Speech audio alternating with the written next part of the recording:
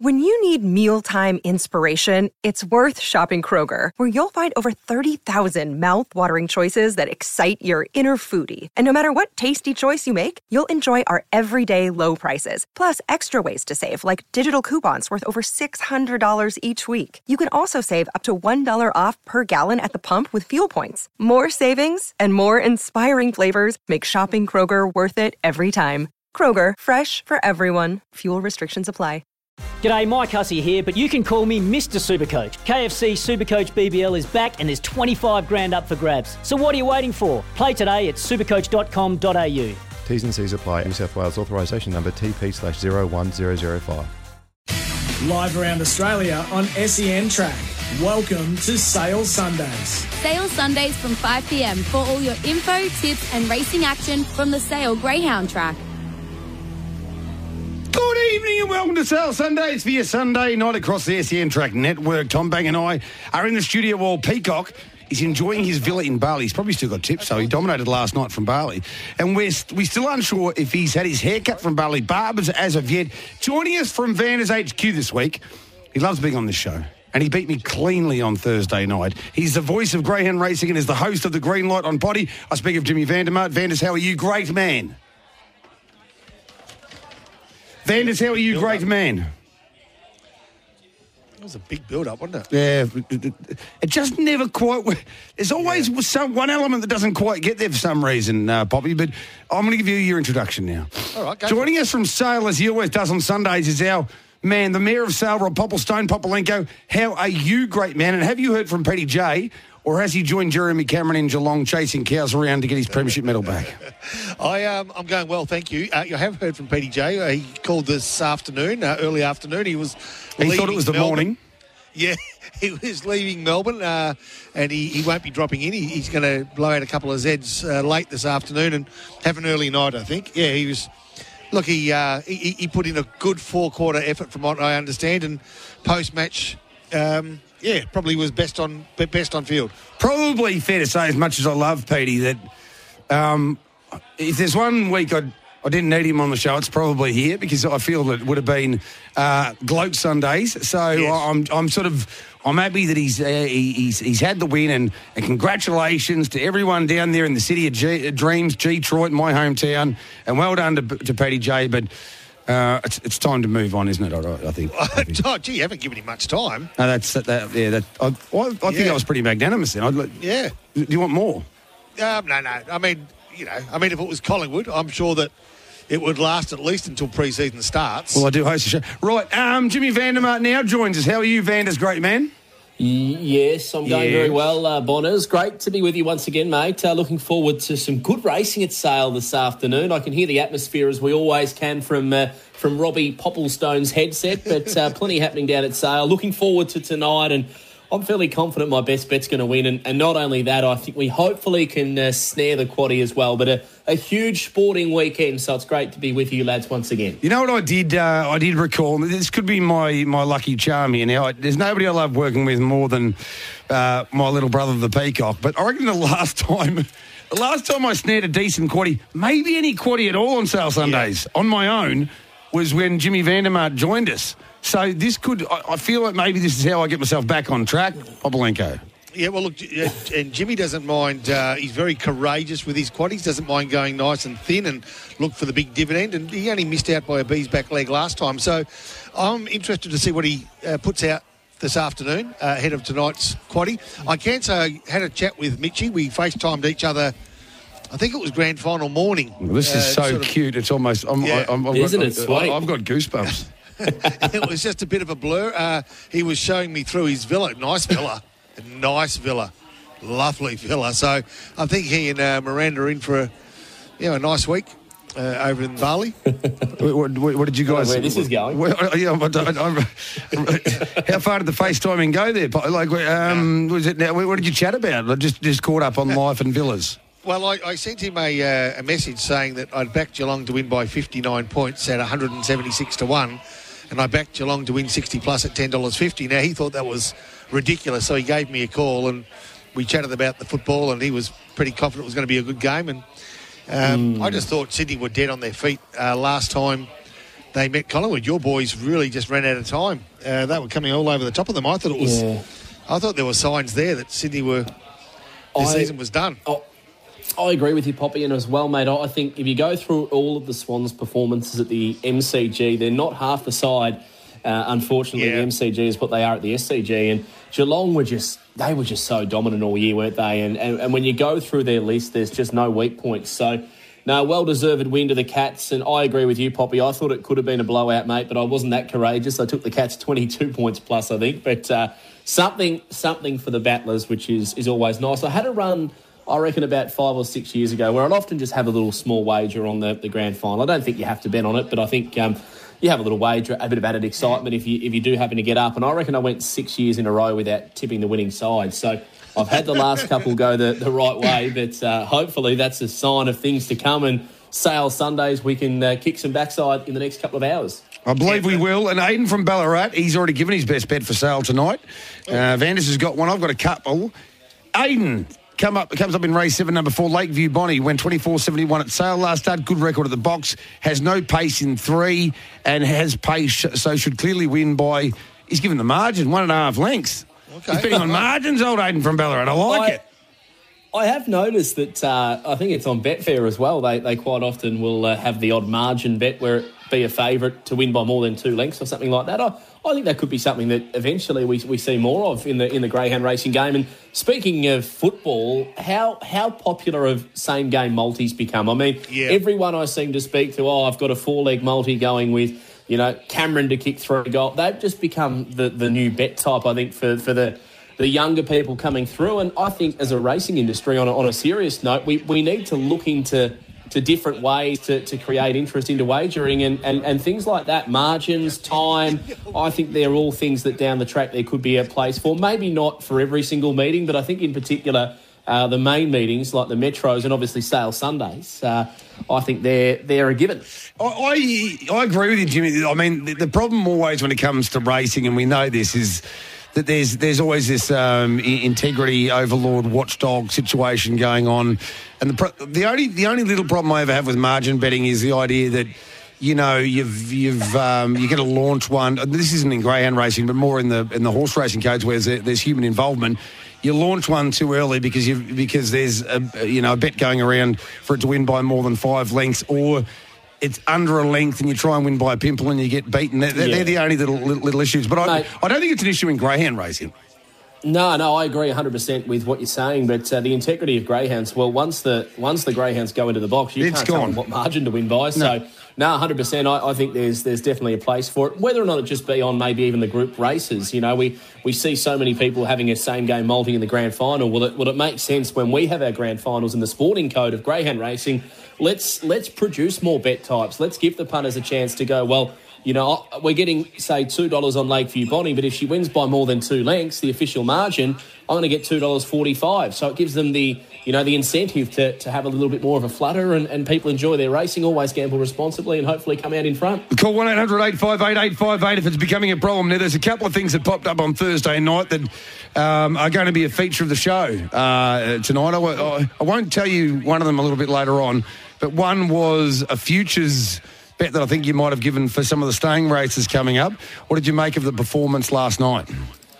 Yeah, Untapped. I thought she did exactly what I needed her to do in order to keep me happy for a staying campaign. Look, Super Estrella's flying. She won the Sydney Cup last night at Wendy Park, and I've got no doubt she's the dog to beat. But she's $4. As I said to you, Bon, on Thursday night, the market has Kalinda Lady, Kalinda Paddy at the top of the tree.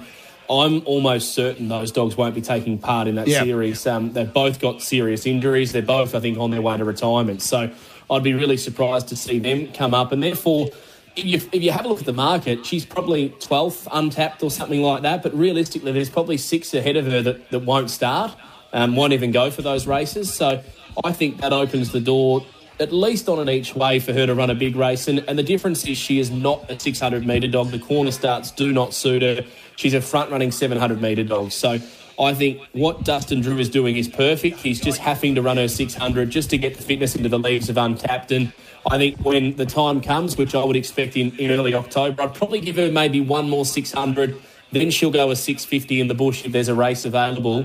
And then during October, that's when you'll press and see her get up to 700. And I just think the campaign, given that she doesn't have any injuries come through, she is going to be absolutely cherry ripe for these feature races. She's $18, Bon, and the other thing was, Wow She's Fast was $2.30 to win the Adelaide Cup after winning on Thursday night. She's now an automatic qualifier into the final, and I think she's $1.50. So after breaking the record there at Angle Park. So I did the little multi. I'm not going to lie, I had untapped in the Bold Trees and also the Top Gun Stayers, and then I took that into Wow She's Fast. To throw at the stumps, I think it was 400 to 1 for the 3 Group 1s if you can snare them all. So worth a little tenner on it, I think, at Bonners. Now, not that I'm bitter, and I'll raise it just one more time. I'll try never to raise it again, but Super Estrella is out of Esparza, who's the only greyhound I ever part own with a number of the harness racing boys, Greg Sugars and Emmett Brosnan and Glenn Douglas, among others. No breeding rights there. Super Estrella's turned out to be a star. In fact, Esparza's thrown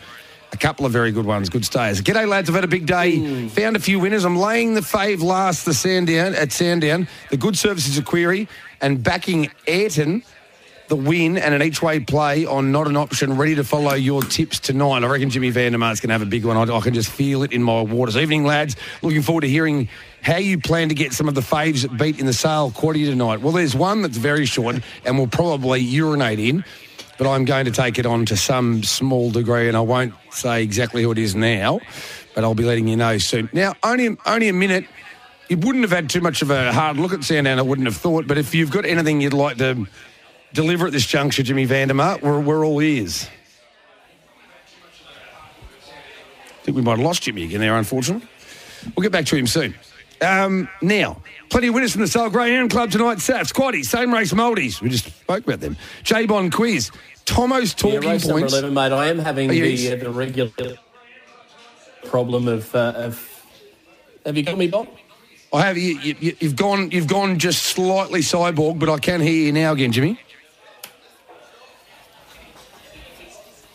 I reckon we've lost him again. I reckon we've lost him again as well. We'll go for a break relatively soon. But J-Bond Quiz, Tomo's talking points. He's got 2 talking points tonight, and plus plenty of banter until 8 p.m. You sound like you're back now, Jimmy.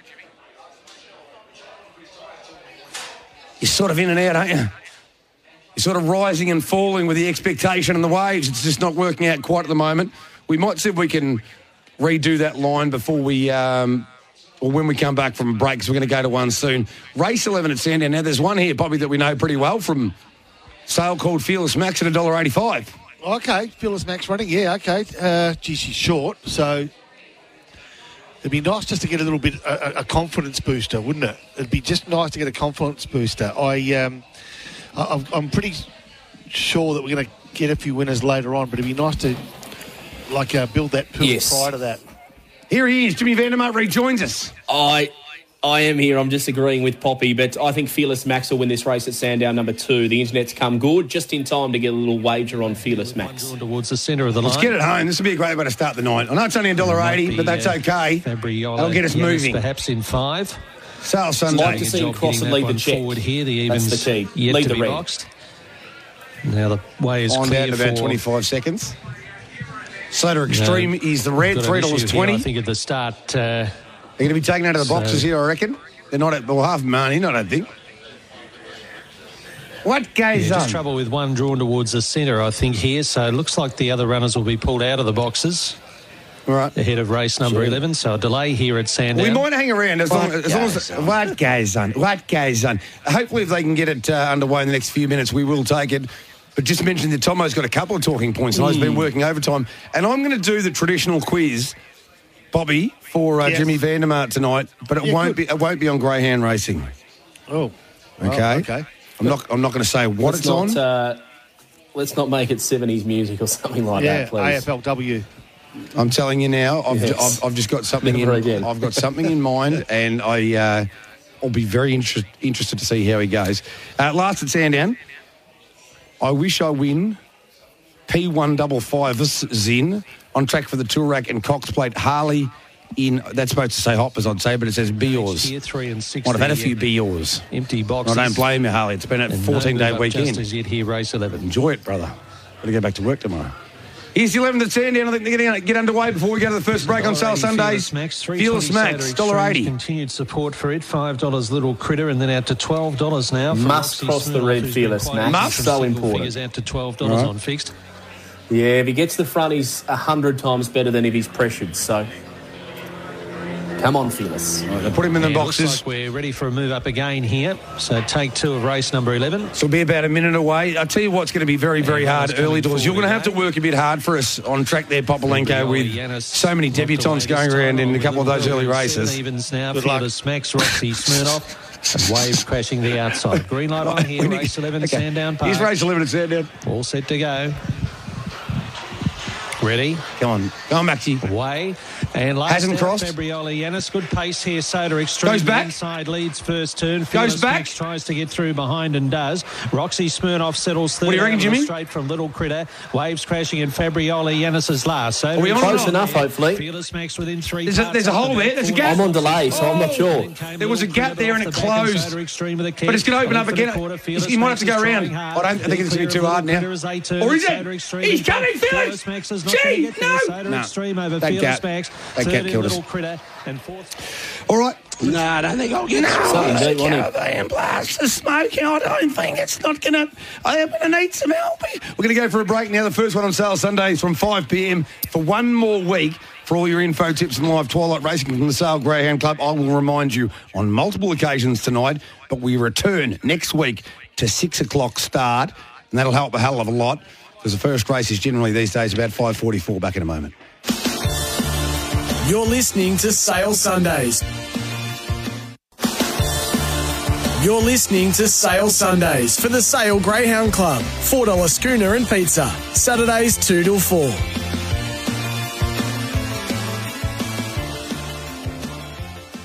Would send Sale broke. 2 to 4. Unbelievable stuff. Hey, how many people took up that grand final deal, Popolenko? We booked out. We actually had to turn people away. Yeah, we turned people away. So what we did, James, we brought back the 70s. People always talk about the 70s, and so it was 50-cent pots, 25 cent 4 and 20 pies, 25-cent hot dogs. You had to book a seat, so we had room for 140 or something. They booked out early in the week, and so we stopped the radio advertising, got a few warnings from the local authorities to keep a lid on it, and big day though, good day, and everyone was well behaved. So credit where it was due. They didn't do it. Sometimes they can, and let's try to fit as many in as they can. And they all did a good job. You got to love, Jimmy, how Bobby led that off with everybody talks about the 70s. I mean, I bet you're just walking down the street and people stop you in the street and say, Hey, Jimmy, what about the 70s? How good was David Bowie at his peak? I know Sale can sometimes be a little bit behind Metro Melbourne, but I don't think they're walking around chatting about the 70s too often. But I must say, Poppy, for me, I went to Sale last week and, mate, it was like the 1880s where you'd just thieve a meal because your good self organised the meal that you've been promising me for a long time. I got the calamari salad, didn't I? And absolutely sensational it was. So big credit to you, mate. Nothing beats a free bit of tucker as well. I really enjoyed that. But no, that's brilliant, mate. And I think other clubs need to do more on a serious note of what the Sale Greyhounds do, like getting people to the track, seeing the amenities. Hopefully they come back, today, spend a few more hours there, watch the Greyhounds and then fall in love with the sport of greyhound racing. I think what you guys do as a club, as a bistro, as an entertainment facility is second to none. Yeah, it's pretty good. It's funny, I hadn't mentioned this to you, Jay Bond, but and James, you'd be interested to hear this. About 3 weeks ago, when you see a new face, you wonder where they're from and what led them down here. And there was a young couple, when I say young, probably mid to late 30s with a young child. Mm-hmm. And they stayed here for late 70s. Yeah, that's right. They had a meal. They were, having a bit of a flutter on most races. Anyway, it was about, the races had finished, the trials were on, and they were sort of still hanging around. I said, how you going? Enjoyed the night? And they said, yeah, really good. They said, We've come down 2 of the last 3 weeks. We used to listen to Sale Sundays, and as a result of listening to it, we thought, you know what? Let's go for a drive and just see what it's like down there. Anyway, they came down 3 weeks prior, as I said, and they'd spent 2 of the 3 weeks here, and they said, we actually quite love it. We're thinking of shifting to Sale. We're actually thinking of shifting to Sale. We're looking for a place as we speak, and that all started from Sale Sundays. So Sale Sundays is now having an effect on real estate prices in the Gippsland region. Now, Jim, we set out with big goals. When we started the show, we set out with big goals. But I can tell you right now, we did not get in touch with any of the major building companies and say, I'll tell you what, or the auction companies and say, you better get ready because as soon as people hear this show, there's going to be a flood of people come down to Sale that want to live there. That is quite staggering, Popolenko. No, it's a great story. Now, this is just a rumour, but I hear Hutchie's been buying up real estate left, right and centre down here as well. Yeah, that's not overly surprising, is it? And I did actually, I saw Hutchie briefly. There was a little bit of a grand final party last night here in Melbourne, and I ran into you would be au fait with Johnny Brooker, would you not, Popolenko? No, I don't know Johnny. Well, he's in the sales team and he just loves, and all he said to me now, it's fair to say, and I think Johnny won't mind me saying this, everyone had a Chardonnay or two, he just looked at me at the bar and just yelled, Sale Sundays! Sale Sundays! And then he said he'd spoken to Mitch, and then there was a further conversation, most of which I didn't quite catch in the loud environment, but it was a lovely little moment. So we are really sweeping the globe. We are sweeping the globe, Poppy. Now, all we need some winners tonight. The track record's pretty good, James. You got a fair bit of pressure on you, to be honest, and it's going to come pretty quickly because as far as Poppy. Yeah, my mate.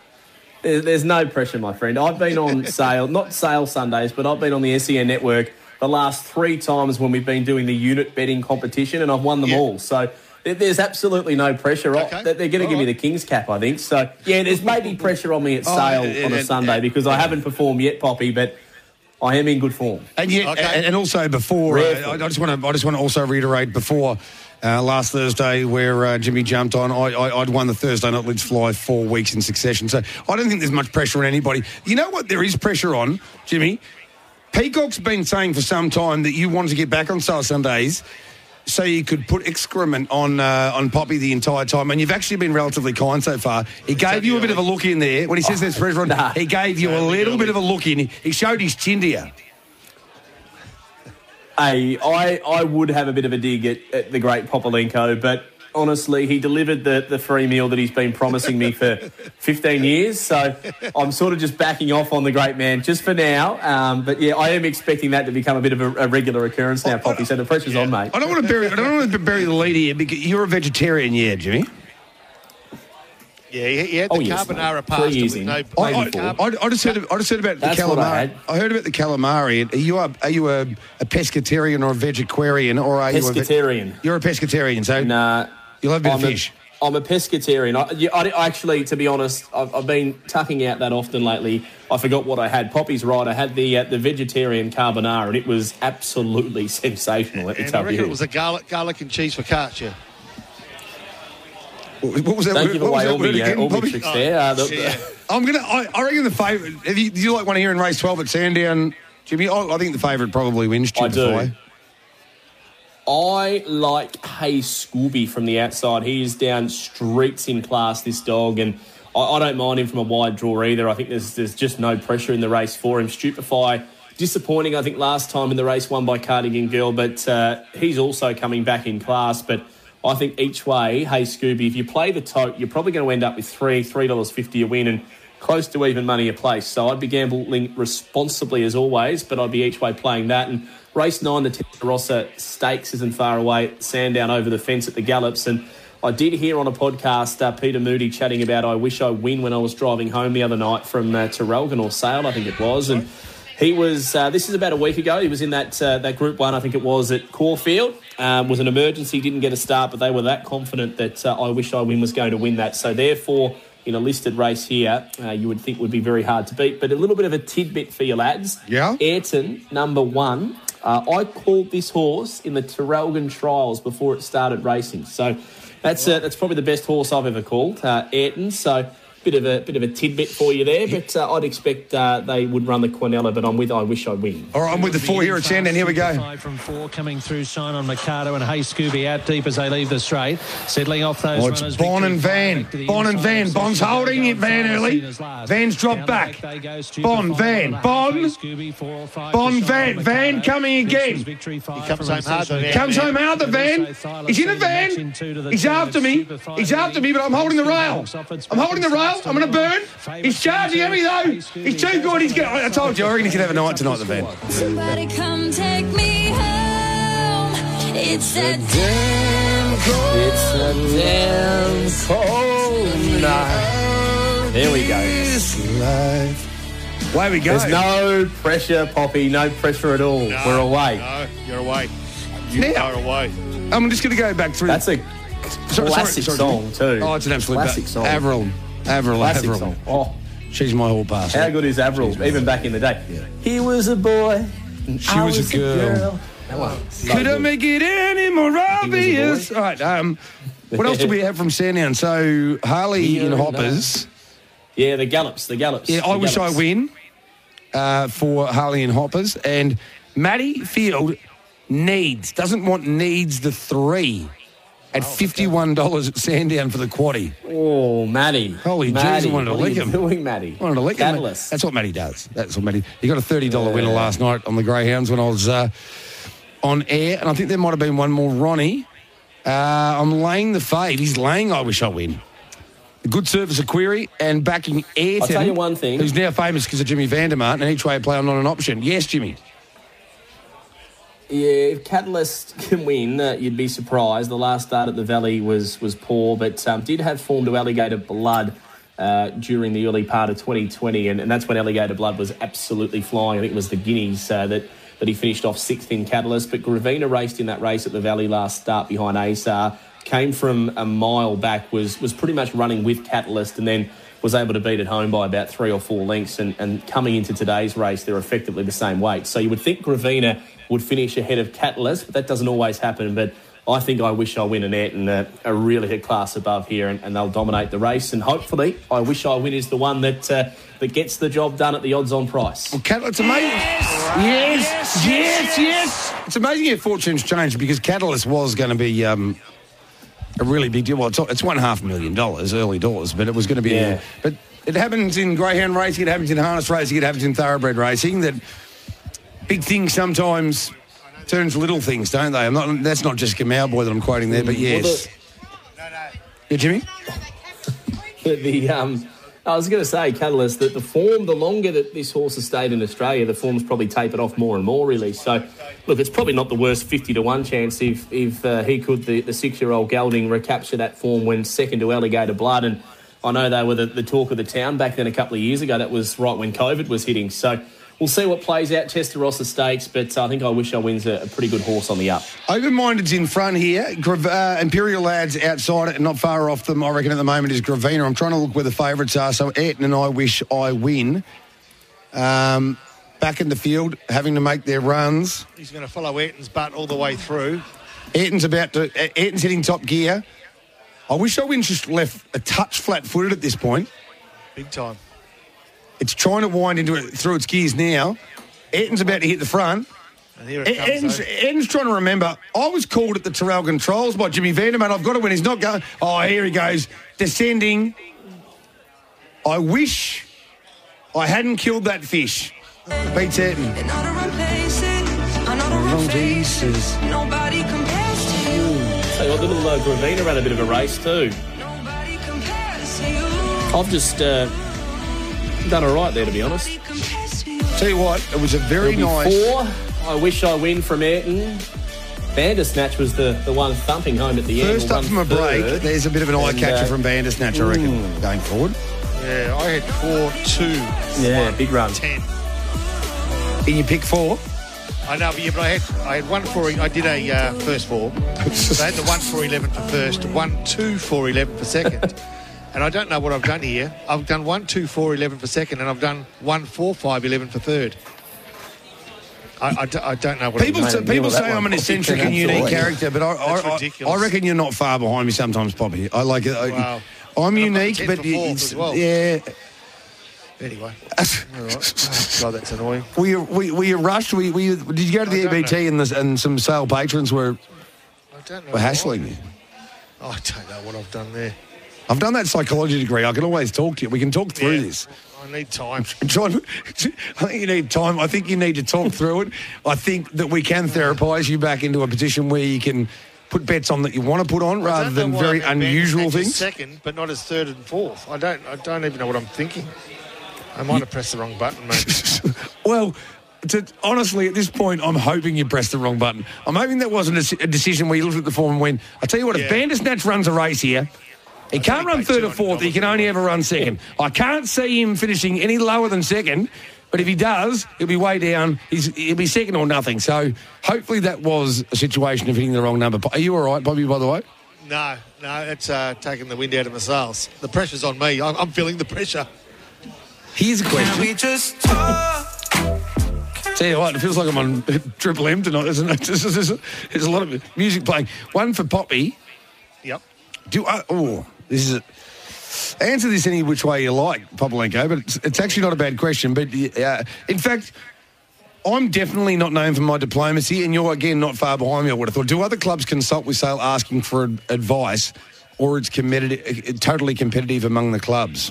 No, they don't ask for advice, but I don't feel as though it's competitive either. Look, there is the sharing of ideas, especially for the guys within Gippsland. So Tony Mitchell and now Olivia Alcock, who we spoke to just a few weeks ago. We sort of keep in touch with what everyone's doing. And actually, we started the show off talking about Geelong's great effort. I guess I could let you know. We haven't got the signature yet, but I'm pretty confident that maybe one of Geelong's greatest ever players will be the face of the Gippsland Carnival, Traralgon, Warragul and Sale Cups, and he'll be on course for each of those 3 cups. And I reckon he might be a bit of a draw card. Remembering, of course, the last few years we've had likes of Max Gawn and, Matty Lloyd and Dane Swan, and Simon Goodwin came down earlier this year. So I reckon this one's probably bigger than all of them. Can you give us an obscure clue? Yeah. He passed his son over to the captain as the team ran out on the field yesterday to start the game. That's big. I thought it might be him. Gee, Ablett. Yeah. In my not so humble opinion, I've said this before, I reckon, on air, Jimmy, but I rate him as the best footballer, not the most.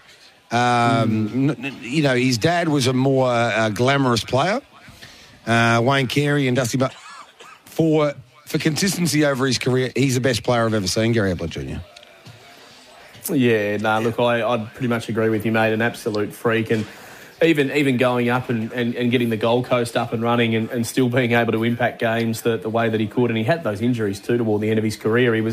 I've seen him play games where he was literally using one arm and was still able to, play a ripping game. But a Gippsland boy as well at heart, isn't he? He was sort of brought up in Druin area or something, wasn't he? Bobby doesn't. We'll comment on that in a moment, hopefully. Sorry, I was just talking to Dawny Johnson about something. So. Dawny. I'll just have a quick chat. Druin boy?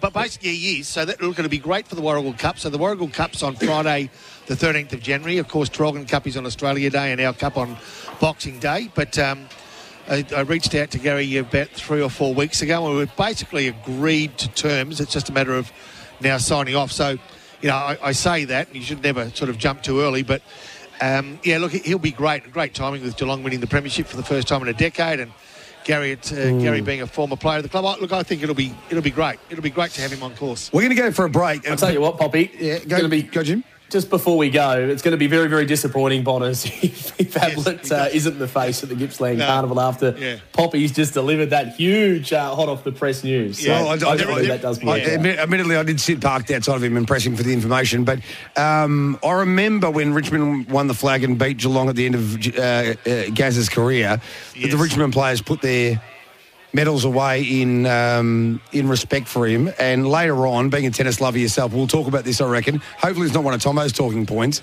but the tears and the great sportsmanship that's gone down recently with Nadal and Federer and the Laver Cup.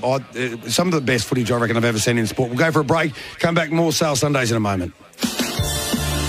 You're listening to Sale Sundays.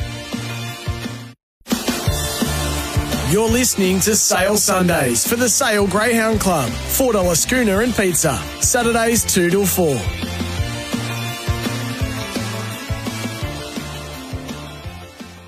PM this week at least. For all your info, tips and live twilight racing from the Sale Greyhound Club.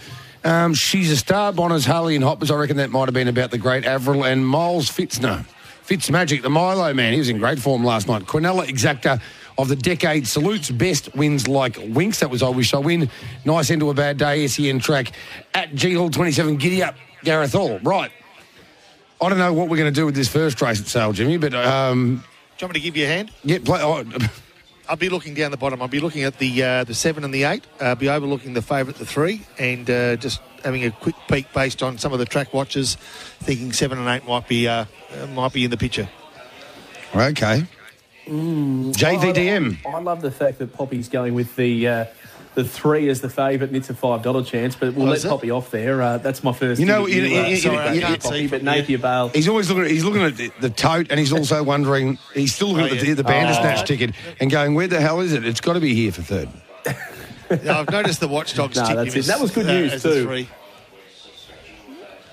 Nah, that's all right, mate. We'll let you off, Poppy. But good news as well that I've been able to bounce on and tip us a winner at the horses. That's always a nice start there with I Wish I Win beating Ayrton and Gravina getting home fourth and Poppy buggered up the first four somehow. But look, I'm going to probably go with number 8, Jet Li Spolly, trained by the Spoljarics on the track. And Stephen Spoljaric does do a lot of trialling down there at Sale. And this greyhound's by Dremor's Pearl, who has dropped a couple of decent dogs. So I don't think it's a race that's overly deep, to be honest. I know they're only unraced first starters, but just by having a look at the way the market is, and Rio Ripley has raced and hasn't done a great deal and is steady, if not backed in late, $4.20 into $4. So, and even the Red was beaten a mile at the first run and has been 26 into 15. So immediately that tells me the first starters aren't doing a hell of a lot. So therefore it's a raffle race. And look, if anything, I'll have an each-way play on the 8, but more than most likely we'll sit back and wait for a few of the better bets a bit later on, boys. I agree with that. We are going to play some music here, Tom Bang, because even though this is one of the most, the least confident party pups in the history of the world, I'm going with Jet Li Spolly as well. They backed it late. They've waited.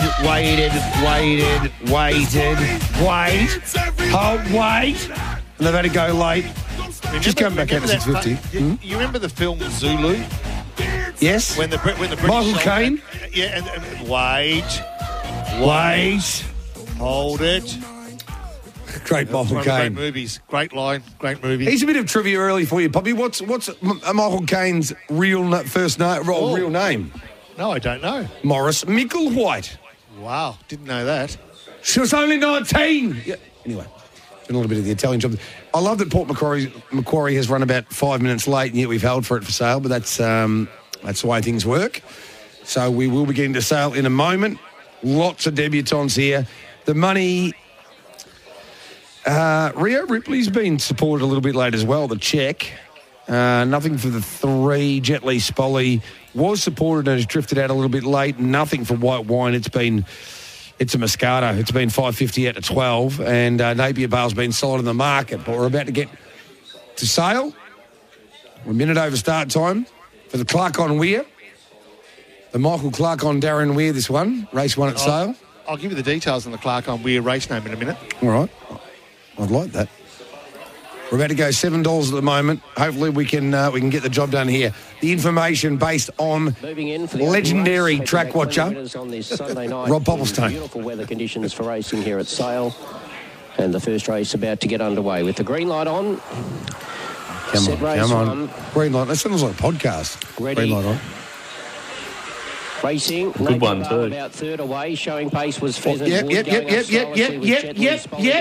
Sort of. Yep. Between them, White Wine and Check. There was the favourite Napier Vale. Then came Rio Ripley. Yes. Was Lyndon O'Lass. On the inside. No. Yes. And Rio Get back. There at the right time. Don't stay out wide there at Sale. Drop. Burn. Oh, wow. Wins it by about 2 or 3. Killed him. For the Miners, maybe Rio Ripley.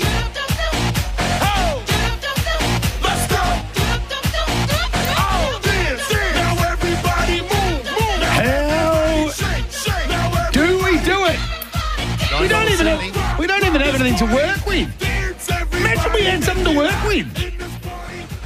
Incredible stuff, Jimmy.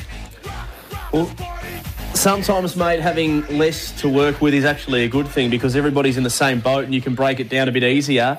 And playing the market is such a good thing to do as well because the greyhounds that had raced, there wasn't a great deal of money for, and majority of the field drifted. And as we said, the 8 trained locally on the track, so this dog would have trialled there 10 times before it even raced. And even the favourite, Napier Bale, was pretty steady at 220. Poppy gave us the inside word, which is that little bit of a push we needed.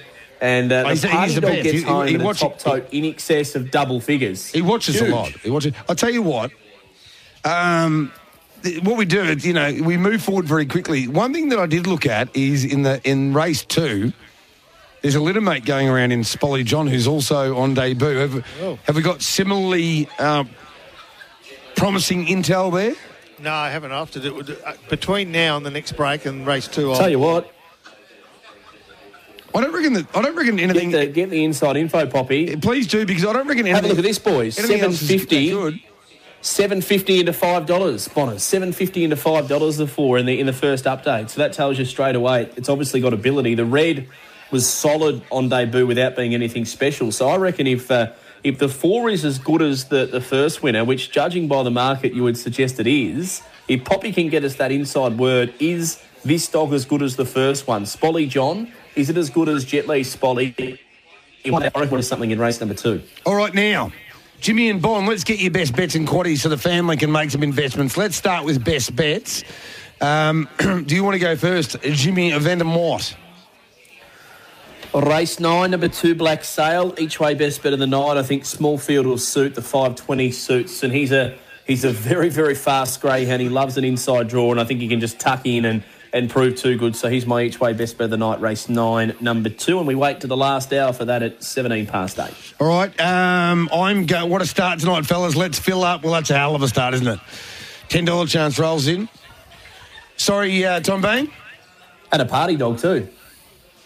Who's on that? Peacock likes Black Sail as well. There you go. Okay. Best of the night. It's out from the Peacock, who's still tipping from foreign lands. Yes, Poppy. Who's that? Who's that? Peacock's on it as well. He's still tipping from foreign lands. He's gone. Who's that bloke? No, I'm just joking, mate. I'm saying we don't need him. Look at us tonight. We're flying. I think Peacock's done. I think he's gone. Stay there. Stay in Bali. We don't need your Peacock. He can be a foreign correspondent. Bobby. Race 10, number 7. It's going to be short, but trialled the absolute house down. So says that same watcher. Ooh. So the bet of the night, race 10, number 7. Well, that's a nice. So just keep that in mind. That's all. That's a nice segue because I've got 2 bets, and one of them is race 10, number 7. Wow. Wharfie. Okay. It looks a dead set moral for mine. And earlier in the night, race 3, I reckon from the pink, Volkanovski is the other one that is have a little multi, I reckon, with race 3, number 8, and race 10, number 7, Wharfie. And gamble responsibly. Call 1-800-858-858 if you have a problem. But I reckon it might be a nice little cheap kill with those two, to be honest. Are you liking Volkanovski, Jimmy? Yeah, mate, I'm pretty keen as well. One thing I am keen on is letting Poppy go for a minute so he can hunt down this inside word on Spolly John, because I think if we can get that word from you, Poppy, that this second one's as good, if not better than the first one, I think we can make something, because this race is not deep at all, the second. No. So if this one can run 25-30, Poppy, like the first one, go, Poppy, go. We give you 5 minutes off, mate, if you can deliver us the winner. Well, JVDM, I already had written. I'll be back in a sec. I already had written down here in the notes, basically. On you, Poppy. There was already a bit of early support for Spolly John, and you just look at races like that where there's a debutante. There's nothing to be frightened of what the race runners really is there. If this thing's got ability, mate. You with me? I agree. I think, honestly, like you say, the race form, number 3, 22 starts. They've tried it over the distance because she's no good over the sprint. It's harsh, but it's true. Number 2, Cosmic Meadows, has not done anything at all. Form is horrific. Number 1, Rio Blaze, is the favourite, $1.40. It went 25.69 first start. That's 5-6 lengths behind what the winner of the first race tonight went. So it's clearly nothing spectacular, and it was a $5 chance first run. And number 6, Cruising Chloe, look, another one, no disrespect, but her form is very, very ordinary. So I honestly think if this blue has any ability whatsoever, he is not going to find an easier race than what he's against here. And I'm telling you now, he's into 420 while we're talking here, Jim. He wins. He's into 420 while we're talking. I think he wins. Look, I'm waiting for Poppy to give us the news that this dog's as good, if not better than that first one, and then I'm all over it. I feel like we're actually losing the price while we're waiting for this to happen because I half think it's already on. Yeah, but what happens, mate, if Poppy comes back and says, no, this is the dud of the litter, he's 15 lengths behind the other one. But I think a lot of people sitting at home will be doing exactly what we are, going, well, if this one's similar ability, it's going to win. So, simple as that. There's no doubt Sale Sundays, as we know, taking over the globe, changing real estate prices in Gippsland. People listen, and the only thing is you wonder whether our confidence in us talking it up is getting it into $4.20 more than anything else. So we do need to wait for this critical information from Popolenko, and he's got the track watchers information on Wharf in a ladder race, and it mustn't have been Stephen in particular that he spoke to. I don't think might have been just the track watcher rather than Stephen earlier with the first winner. But we've got Spolly John now into $4.20. I can't believe Rio Blazer is $1.40. I mention this all the time, this comparison, but Winks barely started shorter than $1.40 in her career, and you've got Rio Blazer, who's had one start beaten 7.5 lengths in a very moderate time at $1.40. I tell you why, mate. It's purely because when the punters have done the form on this race, they've done process of elimination. It's as simple as that. And what's that, Poppy? Sorry, boys. Have you got news there or no? Yeah, I have. I went and had a chat to Spolly. I'll take that one. Thanks, Jess. Went and had a chat to Spolly and Johnny Borland. I said, what do you think, Johnny? He said, well, it depends on how good Spolly's is. If it's not as good as the first one, I can win. So I said to Spolly, what do you reckon? He said, I reckon it's a couple of lengths slower than the first winner. But in saying that, I've backed it because I think it can win. I'm a couple of lengths is enough. Well, it makes it a close race now, doesn't it? Yeah, if he's saying 2 lengths, I think it's enough to win. But one of them's the great man. Sorry, Jimmy. One of them's $1.40. One of them's $4.20. Still.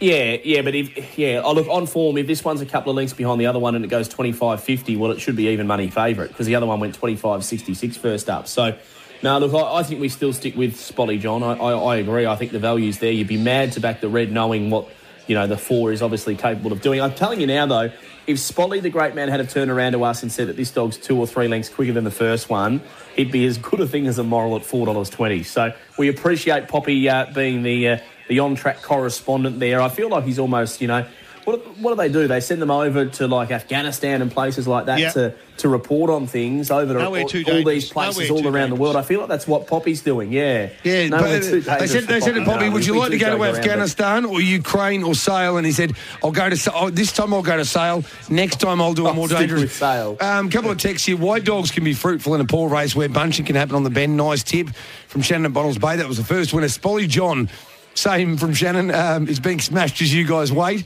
Yes. And another texter here, and I'll just pull you up slightly here for this texter. 2 scratchings in Sale Race 2. That has affected the price, boys. Well, it hasn't because they were early because Tudor Folk has been a massive drifter. Cosmic Meadows, drifter. Cruising Chloe, drifter. Rio Blazer has held its price. The only one they've come for here after those early scratchings is Spolly John. Break time. Back very soon. More Sale Sundays coming up. You're listening to Sale Sundays. You're listening to Sale Sundays for the Sale Greyhound Club. $4 schooner and pizza. Saturdays 2 till 4.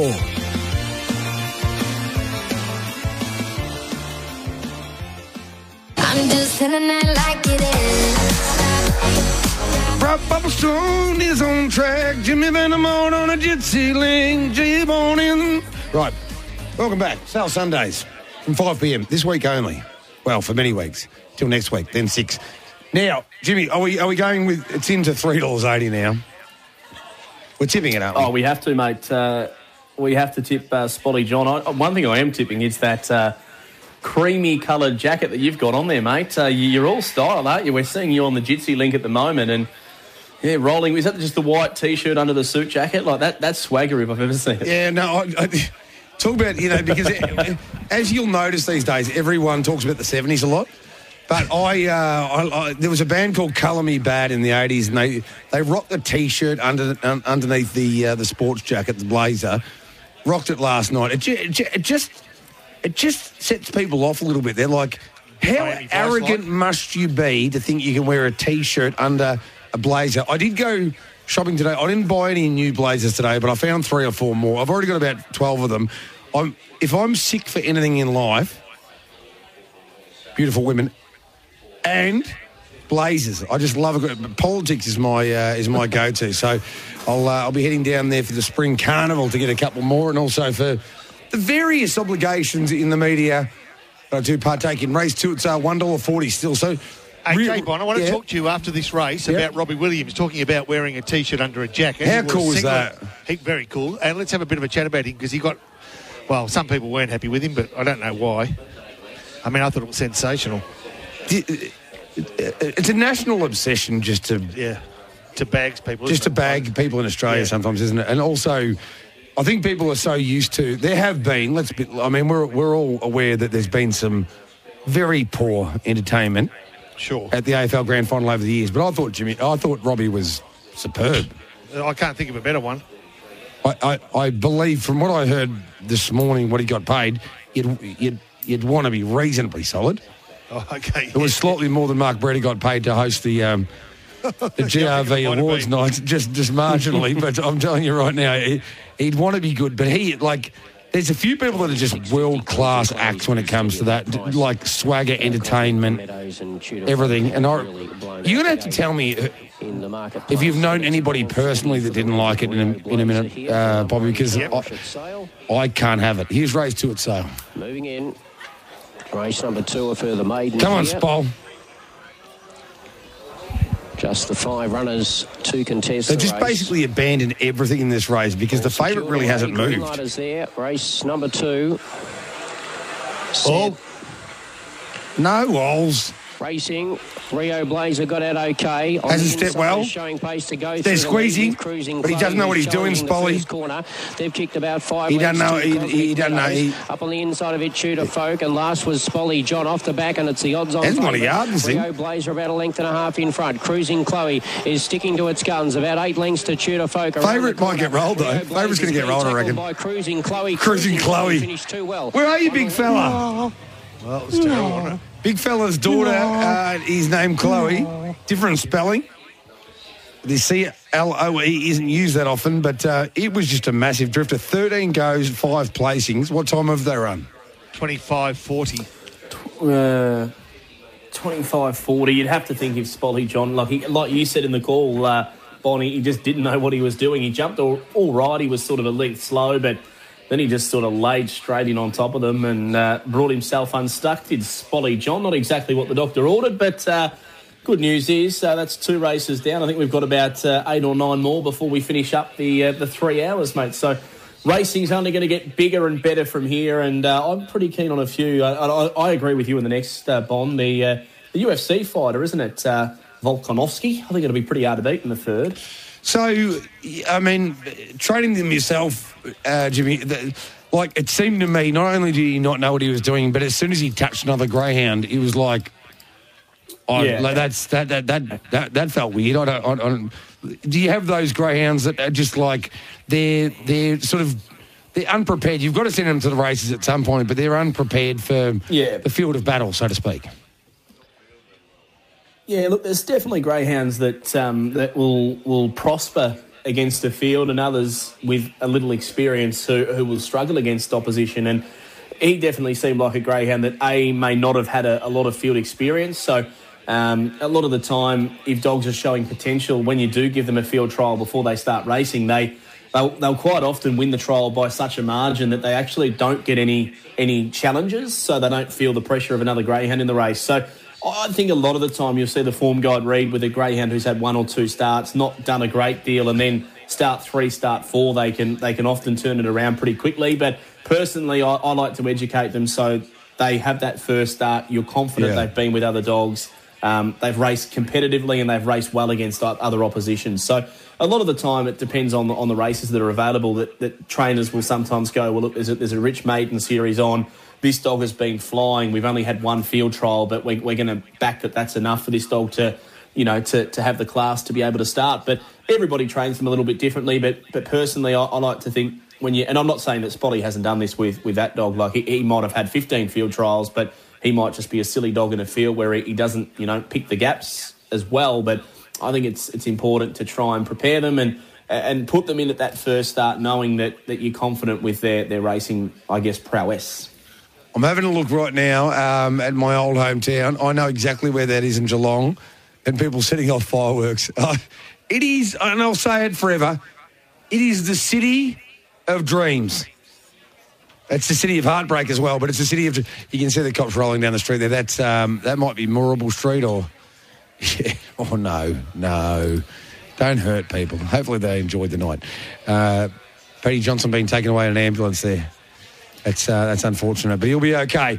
Right, we'll get stuck into some more winners soon, but right now, Popolenko, are you there? Yes, I am indeed. Have you got a pen and a pad? I have indeed. Ready to go, boys. Let's do a quaddie call then. Time for the Quaddie Call. All thanks to the Quaddie app. Curated picks from SEN Track's pro punters. Download today. Gamble responsibly. Call 1-800-858-858. Now, I'll go first because I reckon Jimmy Vandermart's going to be a lot leaner and meaner than me. I just want to get the quaddie, and I've got... Not really. There's one in particular who is an absolute jet plane who I want to get beaten. And his name is Panama Canal. But, all right, let's go through the quaddie. Here's mine, Popolenko. Ready to go, race 5. Pretty much the field in the first leg. 1, 2, 4, 6, 7, 8. 1, 2, 4, 6, 7, and 8. 1, 6, and 7. 1, 6, and 7. 1, 2, and 4. 1, 2, and 4. 2, 6, and 8. 2, 6, and 8. So what's that up to? $50 will end up with 30.87%. I've already done the math. All right, very good. James, what are you thinking? Leg number 1, Mr. Robert Popplestone from Sale. I'm going the field. Field at first leg. Pretty much the same. You happy with that? The field? Yes. I'll get the first leg. I actually thought Vance Bale wasn't bad at Hillsville 2 starts ago, so I'll get the first leg. Second leg, I agree. I think Panama Canal's a risk. I think if he jumps cleanly, he'll win, but the speed of Maxed Out, honestly, too, and even Kasai could put a bit of heat on him here. So I'm going 1, 3, and 7, which is $3. 1, 3, and 7. Yep. Next leg, I'm going with 2 Zipping Dixie and 4 Lakeview Bonnie. 2 and 4. 2 and 4. Been racing well, Lakeview Bonnie, and we heard off the text line the punters are keen. And the final leg, I went with 2 Security Man, who's now trained by Jess Hopkins, Panama Canal's trainer. 3 Shivano, who actually beat one of ours at Hillsville not too long ago, Aston Scorcher. I think he's won 2 or 3 since, so the form's good. Aston, number 6 Garrett, I'm putting in as well. And also, I'm really taken by the 8 Awesome Swan.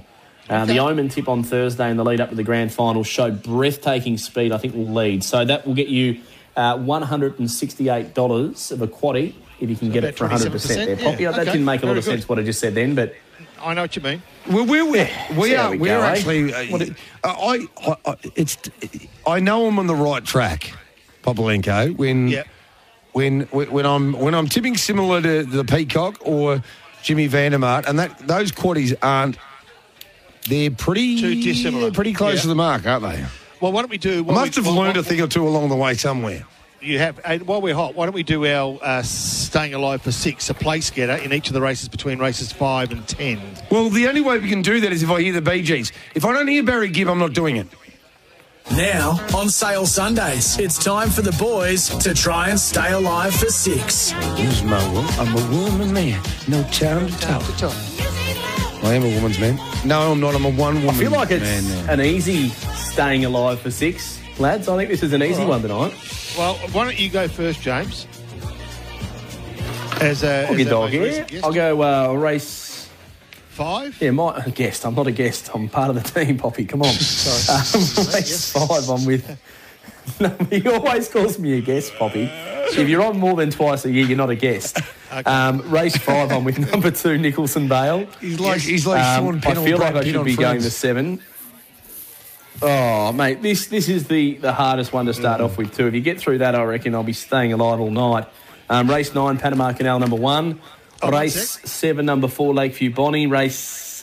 Come on, Poppy. Yeah, I'm writing one number down. Yeah, I know, but you went from race 8, number 8, race 7, Awesome race 8, Swan. number 8, yes. Race 6. Yeah, I'm confused. I will have to double-check these. I feel like you've lost the plot, yeah. Race 9, I'm with 2, Black Sail. Oh, see, no, and I think Wharfie won't miss a place, number 7. All right, so I haven't got a... So it's 2 Nicholson Vale, 1 Panama Canal. Yep. Yeah, Panama Canal. 2-1. Use your ears, Poppy. Was it 2 in the... number 4, Lakeview Bonnie. Race 8. Shut up, J-Bond. We don't need you chipping in. Race 8, number 8. Race 9, number 2. And race 10, number 7. Have you got that, Popolico? I have, mate. Thank you for that. Well done. It was pretty straightforward after you repeated it. Thank you, Hey, buddy. J-Bond, what about yourself, big guy? I love you, Jimmy. The last person who told me to shut up is now in the Highton Cemetery right now. And he's alongside a couple of family members. Right, okay. We're good mates, mate. We get along. We can do it. You're a ripper. You're one of the absolute best. 6 for me in the first leg. 6 for you, yes. 1. 6-1. 4. Okay, number 4. 8. 8. 4. 4. 7. Gee, that went from Italian to sort of like baby talk. That was great. All right, you're done. I'm going to go and put these on, boys. Well done, Rob Bubblestone. He has to deal with, us, doesn't he? So that's never easy.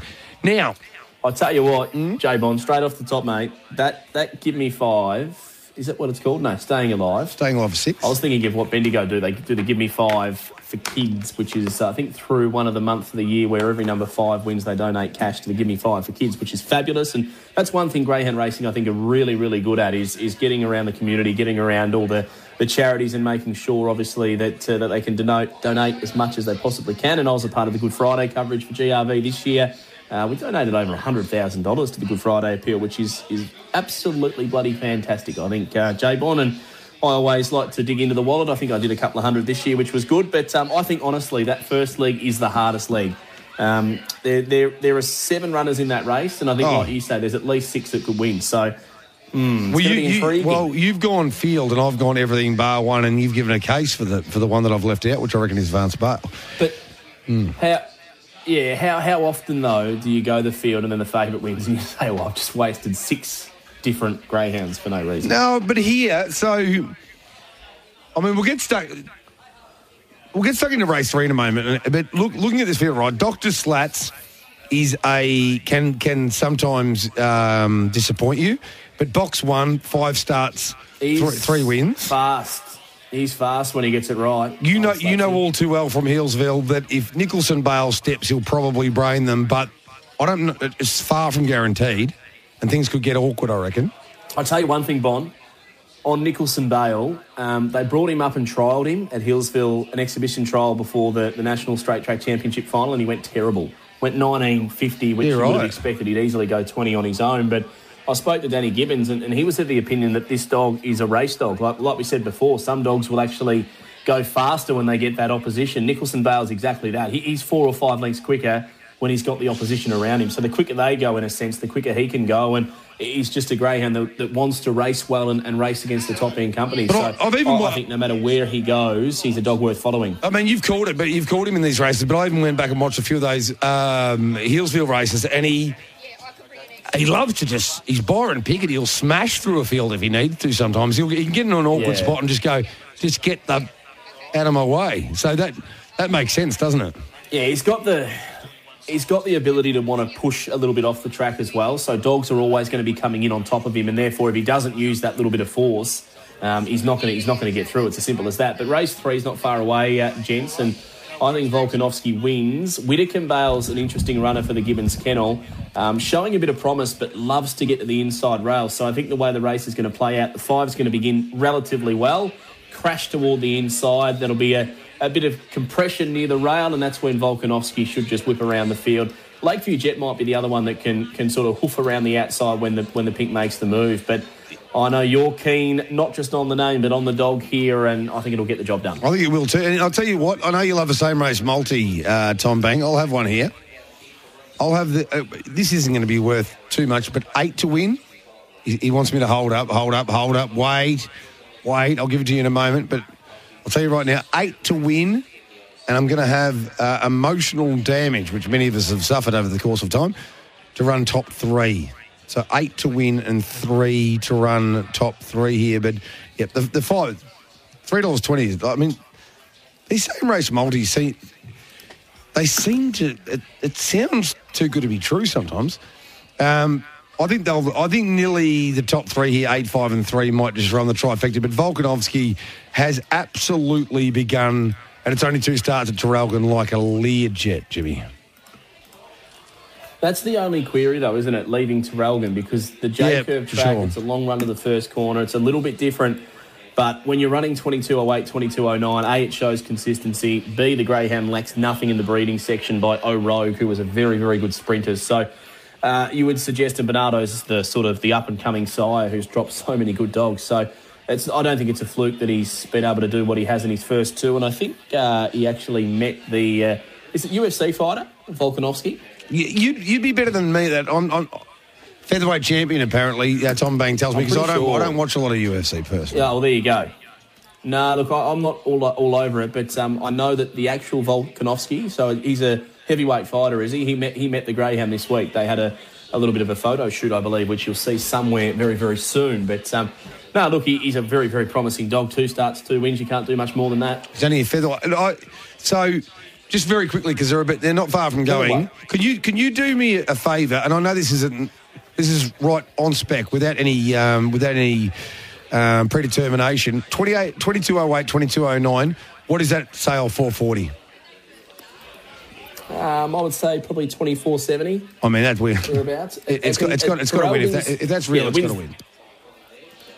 Yeah, 100%. But Traralgon's a very, very hard track, I find, to get a gauge on. Yeah. I'm not too sure why. I think with the long run down the back, if they get a bit of a tailwind, it's not like a normal track where you'll get the tailwind one way and the headwind the other. So I think wind can play a bit. It's a bit of an open setup there up on the hill as well. So I think that can play a little bit of a part in times. But on an even track, and to do it back-to-back weeks, you would be confident this greyhound will break 25 and would do that with early speed as well, which is obviously a bonus. I've rushed Tom Bang back into the studio, but we're waiting. I mean, it's only natural you have to wait for Sha-Tin to get sale underway. I shouldn't get angry about these things. I have to admit, I love the way the way that James took us through how he sees the race unfolding, and Mitch is capable of doing it well, talking about the way the dogs are, going to come out of the boxes left or right and lay in, and I love listening to it. It means everything. The IP that these blokes have, like Jimmy and Peacock, to be able to give you that IP, it is the difference between winning and losing. End of. Yep. All right. Sha-Tin. Great work in Hong Kong. Let's get sale underway. Third event, $1.70 for Volkanovski. First of my 2 best of the night. Another party pup. Jimmy and I seeing them very similarly tonight. Hopefully we can get the job done here. We're about to go. We want to see it ping just like it has in those 2 starts at Traralgon. Has to lead and win. 369 to the first peak at Traralgon is scorching, so you do want to see him in front. They're ready. No oohs and ahs. Racing. Volkanovski, the favourite again, beautifully out wide on the track, is going to go to the lead. Well, that's the right one. The 6 is not going to go near us. It's home. You can play the music, it's over. It'll win. Another 2 to Emotional Daddy. It'll win. Dr. Zeppelin, another 3 to Sometimes I feel that don't you forget me. Volkanovski, the lead. They are not going to go near it, baby. Volkanovski clear. You don't have to ooh and ah me. Pop. E. Oh, you worry me, Bonners. No, it wasn't going to get run down. But you know what I really love about that run? What? Is that James said, based on those times, when you posed the question... how spot on is that? He should run about 24.70. He ran 24.697. It's not like James to be 300 to the second out, but at least he was close. And look, let's be very clear. Mate, back in the day, they used to round it off to 2-1 under. It's not what they're doing these days. So it would have been right. And you know what? I gave you no. That was a question totally without notice, and you've already mentioned, and I feel the same way. Traralgon's like one of the hardest to probably get a gauge on exactly how you're going to translate it. But I think it was game over. Well, it was once Volkanovski led. We are flying on Sale Sundays. Back very soon. Time for a break. You're listening to Sale Sundays. You're listening to Sale Sundays for the Sale Greyhound Club. $4 schooner and pizza. Saturdays 2 till 4.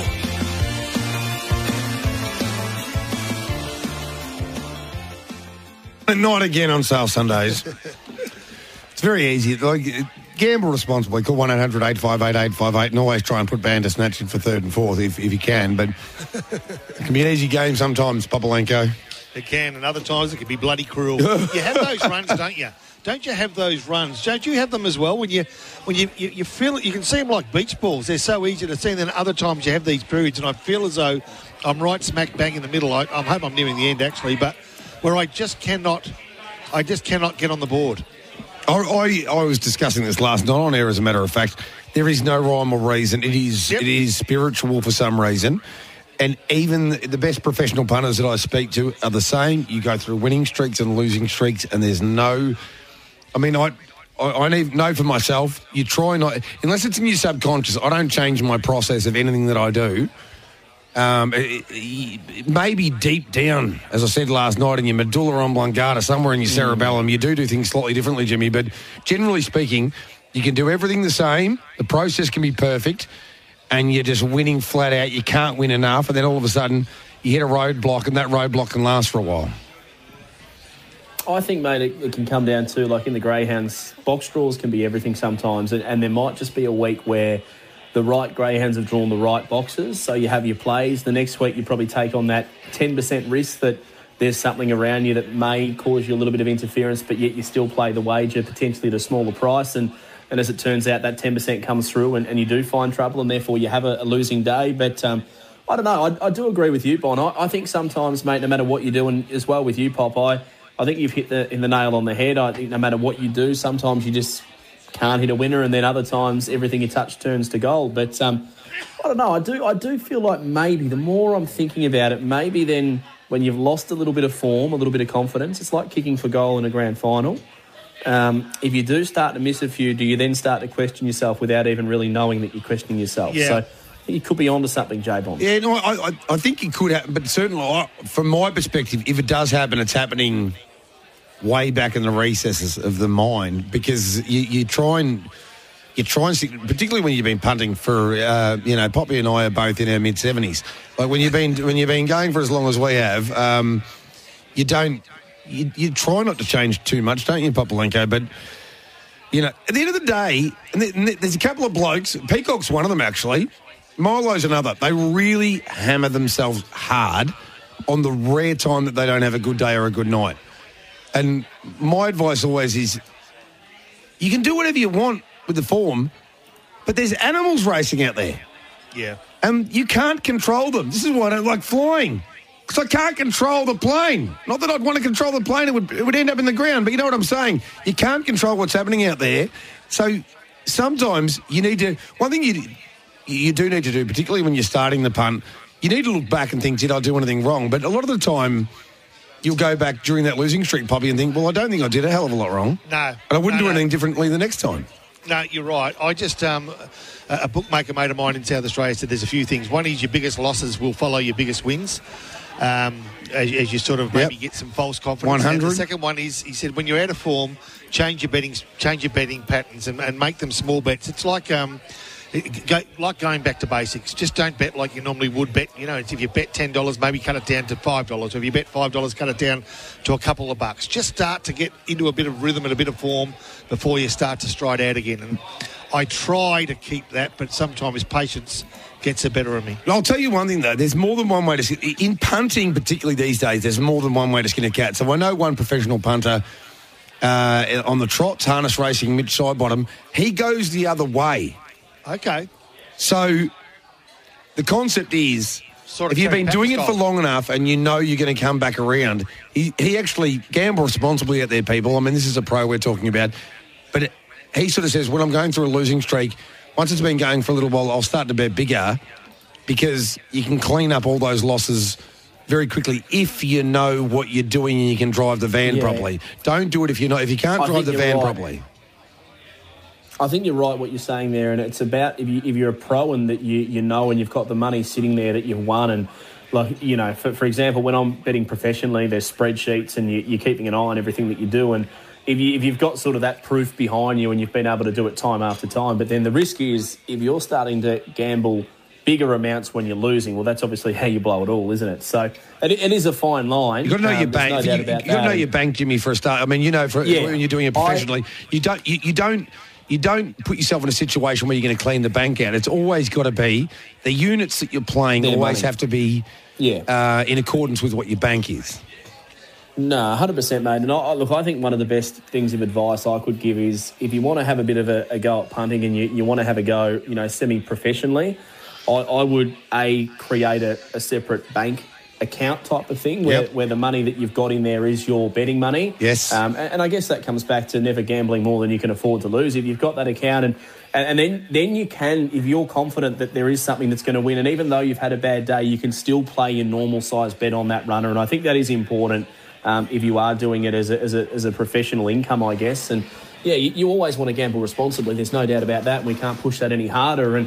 But yeah, I think if you are going to do it professionally, and then if you are having a losing day, well, it is the winning money that you've won effectively. And if you do get to that one runner on a Friday night when you've had a bad week, you can still play the proper unit size that you're willing to play because you have that bank sitting there that isn't the hard-earned cash that you've earned from your 9-to-5 job. And Popolenko, I mean, that's a very important message because you got to pay your bills, right? Yeah, so you need to pay your bills. But a very rough rule.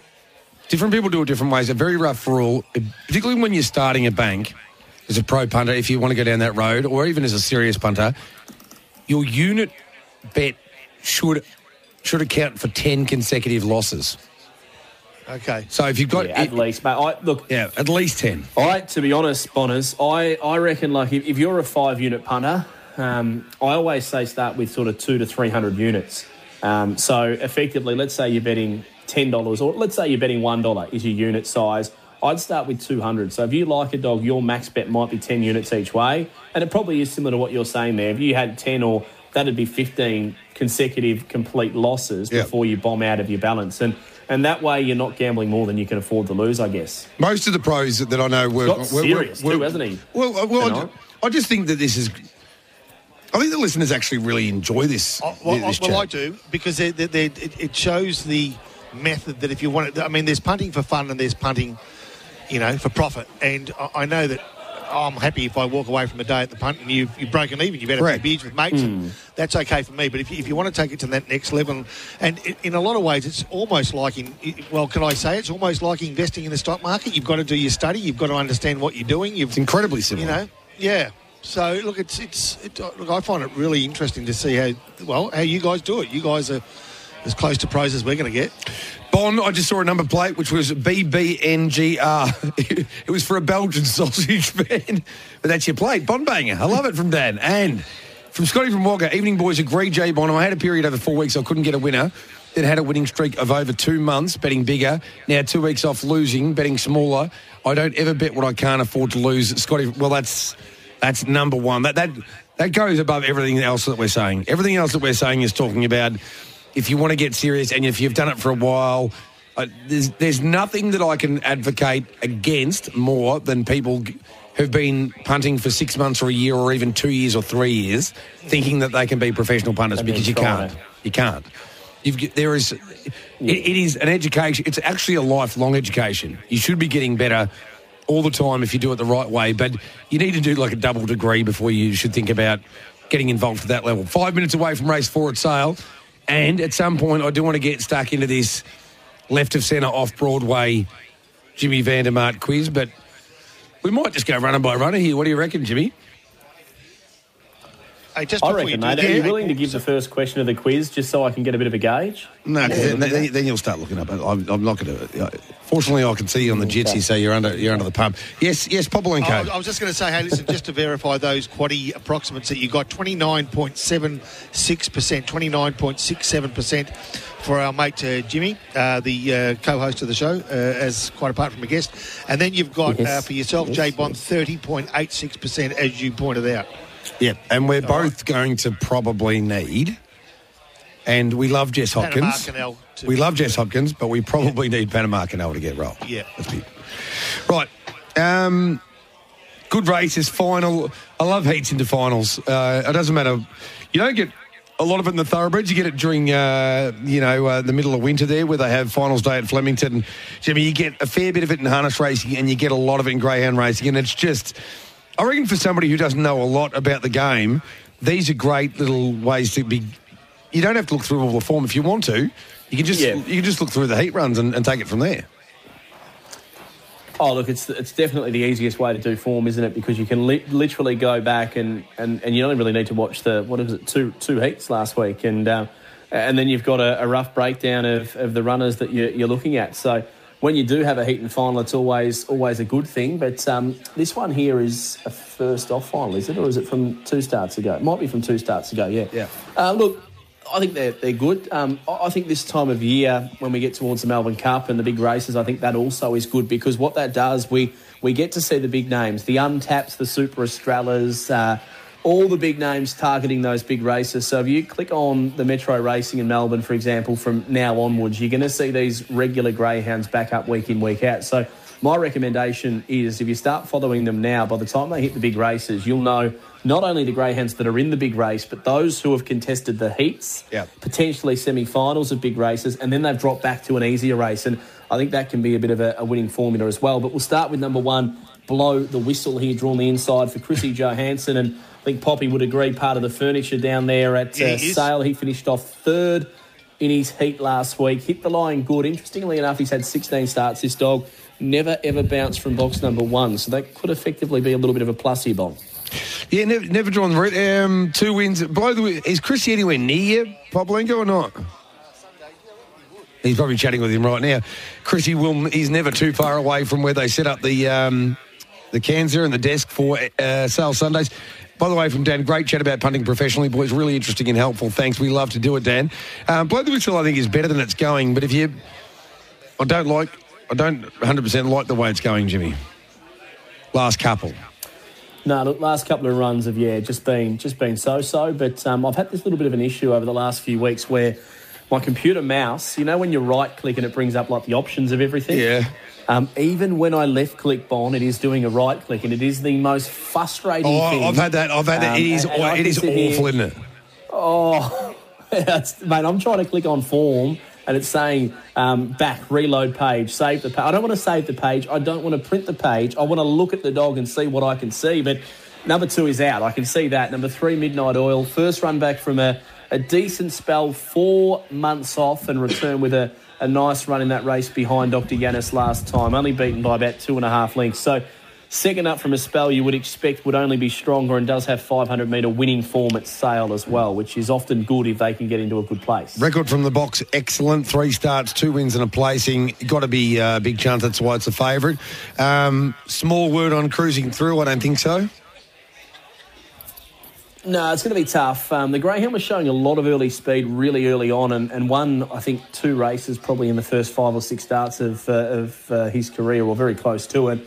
Was racing really competitively, but as he's gone up through the grades, he's still mixed 6 and 7, but racing better opposition and just doesn't really find the lines. That's the problem there. Dr. Brooklyn, I called this greyhound on Thursday when I was down at Sale. Really, really strong. Lacks early speed. You're going to need luck at the 16s, but if she was to lob close, I'd expect she'll be powering the last 75 metres. Maybe a same race multi-top 4 type of player. I think it was such a weird race, wasn't it, with Fletchy Boy a couple of starts back and ahead of the series, but absolutely flew home. Dr. Yanis is actually my tip in the race.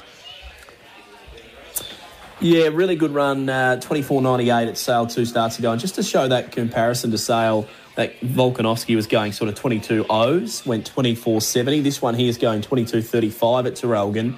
Then came out at Sale and went 24.98. So it does sort of pair up pretty good. Drawn box number 6, I just think needs a little bit of luck in running. And then you've got the 7 out, 8 Bridget Rose. Her run was really good here last time. Just looks a bit of a hard greyhound to follow. So not an easy race. We've gone through them all, Bond, but the main thing is if we got the winner. Well, I'm going to go Dr. Yanis for the most. If I had 5 units here, I'd have 4 on Dr. Yanis and 1 on Dr. Brooklyn. What are you doing?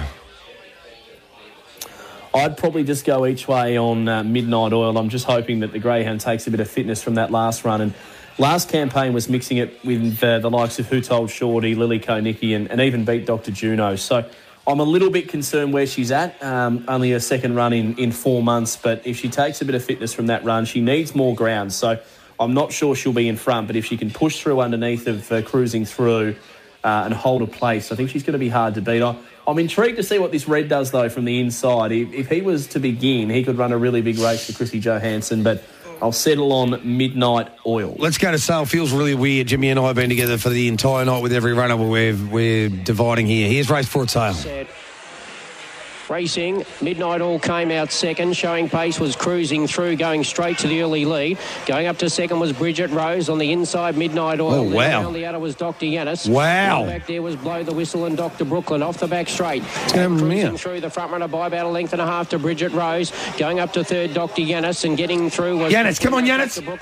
Get after it, get after it, get after it, get after it. Dive. No. Ruffy wins. 34 bucks. Dawny Johnston. Close up, Blow the Whistle.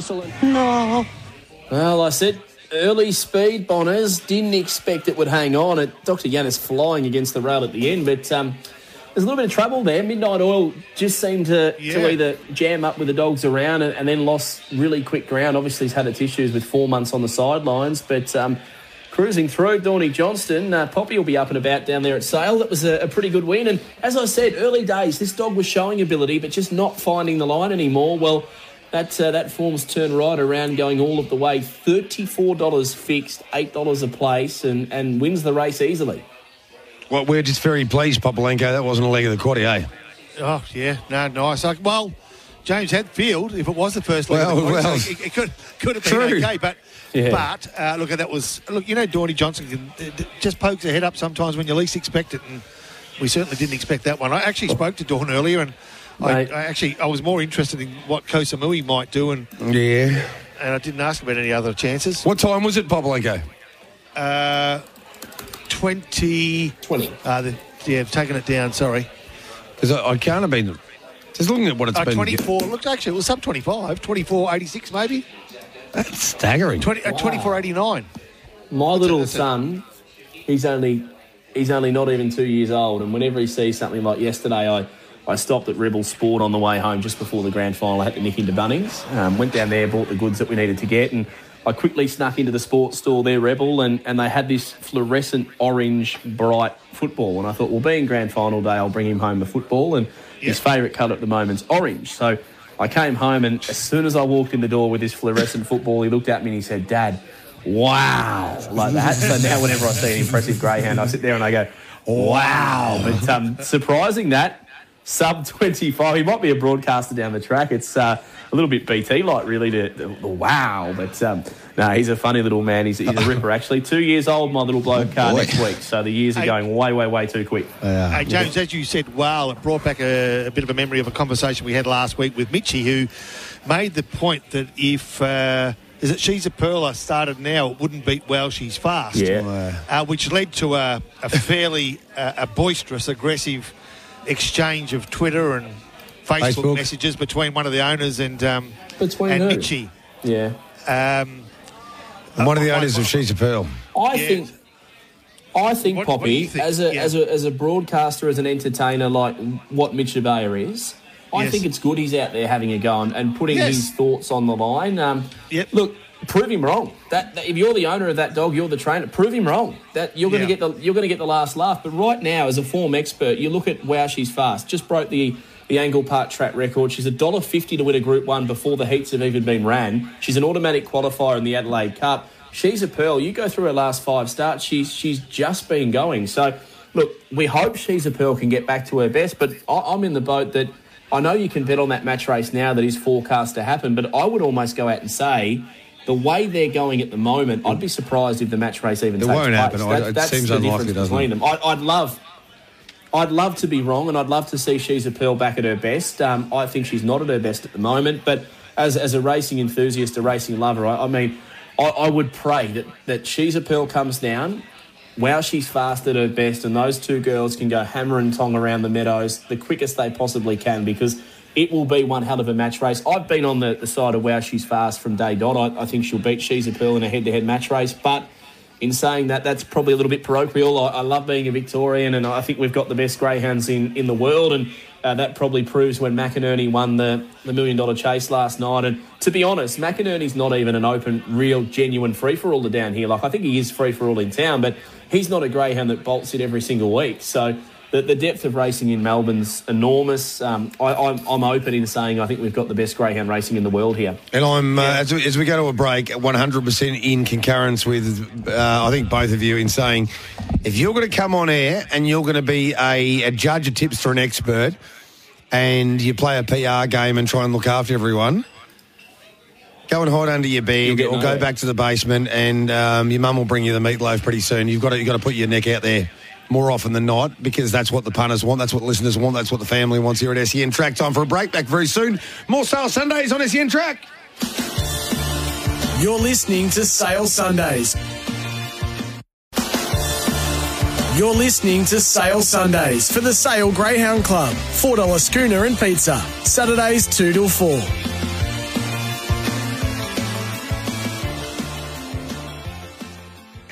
Wonderful chats here tonight. Sale Sundays from 5 p.m. for all info, tips and live twilight racing from the Sale Greyhound Club. We've also been tipping up a storm. Jimmy Vandermart on site, well, remote, but he's with us. And also, the great Popolenko. Now, with 7 minutes to go until we get stuck into the quaddie, Tom Bang, how about we do this JVDM quiz?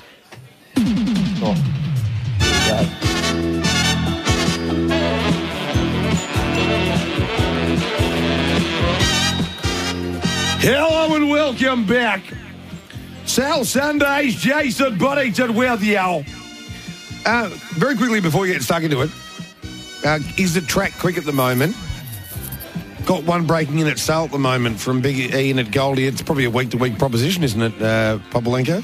What was that? Sorry, buddy. I was just having how quick the track is sort of at the moment. Yeah, well, it seems pretty quick based on the times that we've got. I mean, I guess that we always thought it was going to be a quick time by Volkanovski, but given Dawn Johnson's broken 25 with that last cruising through, yeah, I reckon she's... The track has been running quick times the last few weeks, actually. Now, Nick from Brunswick also has the weather. He says, give me your quaddie for sale. Can you give me your quaddie for sale? Thanks. All right, Nick. Love to hear people in Brunswick having a bet. Spent a fair bit of time in Brunswick. Not many of them are punters. So great to have people in Brunswick having a bet. Here's my quaddie, and then Jimmy will give you his, and then I'll get stuck into the quiz. Mine, Nick. 1, 2, 4, 6, 7, and 8. Into 1, 6, and 7. Into 1, 2, and 4. Into 2, 6, and 8. Jim Bob. Yes, Bon, I'm having mouse issues once again here, mate. But my first leg of the quaddie, I'm going field into 1, 3, 7. Third leg, 2 and 4. Final leg, 2, 3, 6, 8. That would cost you $168 for 100%. And the mine costs you $162. So if you have $340, you don't bet your budget. $34, 10% both. Right. Let's get stuck. It was a little bit Les Murray there then. Right. Let's get stuck in. So on Thursday night, Poppy. Yes. Jimmy Vandermart was pretty open with me and said, you might be good at trivia, Bond, but there's one area that I would be able to take you down on, a very keen, avid follower of, a subject which got the better of me at one point going back in the day, AFLW. So I've decided to put together some AFLW questions for Jimmy Vandermart to find out whether it was all just tough talk or he's got something really. He's already sweating up. He's sweating up badly. He would be drifting. If he was a horse right now on the parade ring, he'd be in the 50s. Yeah? Oh, we're doing it, mate, so... You've turned yourself off here, Jimmy. I can see your mouth. I can't hear you. Yeah, all of a sudden he's lost contact, yeah. Well, just seems fitting that my signal's dropping, so that's good timing there, Bond. Question number one. All right. Question number one. No more excuses. Hit me. Which 4 teams currently head the AFLW ladder with 4 wins apiece? Oh, mate, I'd have no idea. I've watched a few games. I thought... they're not all from this year. They're not all from this year, so... Yeah. What do you mean? Not all the questions are from this year, so... Oh, okay. Or this season. I probably won't get any of them, but I'll probably do better than you. Are Richmond in the top 4? No. All right, I'll go with Brisbane. Yes. It's hard, isn't it? I'm trying to think. I've watched a couple of... I'd go with... He's regretting this comment on Thursday right now. Give me a crack with Adelaide. Brisbane, Collingwood, Melbourne and the Bulldogs are the 4 teams that are on 4 wins apiece. Which I'm three? trying to think who the first game of the year was that I watched. I'm pretty sure there was two sides. It was Richmond v somebody, and the other side were very good. But as I say, I've been watching a little bit because I've been focused on other things. Here's question 2, and then we'll get stuck into race 5, and I'll come back with the final 3 questions after we get through the first leg of the quaddie. This is a little more historical. Which 3 teams have won AFLW premierships so far? One of them, yes, dual winner. Who won the other 2 premierships? Not a bad start, is it? Let me think. Let me just go through them here. You've got Just Do It written on your cap there, Jimmy. Just believe. Not Brisbane. So I'm going to do process of elimination. Not Brisbane. Not West Coast. I'm just going to go through all the sides that potentially could be. Gold Coast, no. All right, we're getting somewhere, are we? Fremantle, I don't know, but they've got a couple of good players, so I'll put a question mark on them. Port Adelaide, don't even think there's a Port Adelaide side. There may be this year, I haven't seen them. How many sides are there, Bond? 16 this year? There's now 18. Haven't seen the ads. So they're all there now. One dream, okay. 18 teams. Oh, yeah, okay. All right. I'm going to go with, straight off the top, I'll go with Adelaide. I feel like they've won 2, but they have. You're telling me they haven't? No, they're dual winners, yes. Oh, well, okay. Yeah, well, how many years has it been There's going? 2 other 4 teams. years, There's 2 other teams that have won.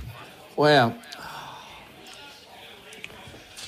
I'll let you keep pondering. Let's get back to a subject you're far more comfortable with. Either. No, I know you won't. Who do you like in the first leg of the quaddie? We've both played as wide as the Sydney Heads here. I'm on Nicholson Bale on the each way. Interested to see how a few of them go there, though. I'm still doing process of elimination as we speak, Bonners, too. You do that. I'm with One's Obsession here, but I really think... What did you learn about Koh Samui in the chat with Dawny Johnson? Popolenko? Pop! No, he's not there. I actually thought it might be an all right situation for Koh Samui because, and I'll tell you why, I reckon there's going to be a little bit of speed going on out wide here. So I sort of suspected maybe even Aston Selma at a price might be able to get across, and then Koh Samui might be able to balance and burn. But I'm with One's Obsession. That last start win in 24.58. They don't go a hell of a lot quicker, to be honest, at sale. Beat Reimagine as a $1.40 favourite. So I'm thinking it will be winning. Tell the Brunswick bloke to stop in at mine for a punt and a hipster beer. Simo from Northcote. God bless you all. Did you learn about Koh Samui from Dawny or what, Bobby? They think they might be a bit slick for it, but I'll put it in an all up with your best of the nights, both of you guys best of the nights, and I'll put it at a place. Got $2.80 a place. So earlier on I went race 3, number 8, into Koh Samui a place, race 9, number 2, race 10, number 7. That's my all up. Murray Bridge Run Like Jess wins. Hasn't she been a wonderful bitch? There was a period there, the 6... Hey, that's right. It's always Run Like Jess. Hey, there was a period there whenever he led over the 600, I reckon it was, at the Meadows, he couldn't get beat. You want to have one crack at that question before we go to the race, or you want to wait? I know you're not going to cheat. I don't know.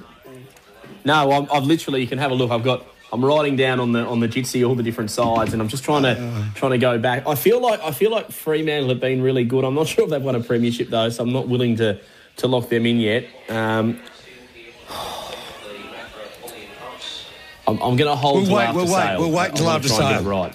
Yeah. Race 5. Long question. Don't worry, Peacock can go for 20 minutes sometimes. Race 5. We love you, Peacock. Race 5 over the 440. I'm with the 6 One's Obsession. Contenders for the he still hasn't answered one of the questions from last week, Mitchie. We're still waiting. He's pondering, though. He's getting close, I reckon. The first 4 across he's getting close. The heat will make up the full field of 8. This is a good race. The rich final next week. Nicholson Bale's heavily backed. Koh Samui from Tom Bang. Into 220. There's a bit of money round for One's Obsession. I was going to say, so Peacock might be on as well, but he's in Bali, not Thailand, isn't he? Seems to be with Nicholson Bale. Moving in. Good luck with your quaddies. Vance Bale wins this. It's amazing for this one and the next Jimmy's race. quad, and I'm out. And the green light is it's the only one I don't have. We're set to go. Come on, Ones. Ready. Racing, Nicholson Bale a fraction. Come on, the ground, showing ones. If you get across here, you win. If you get across here, you win.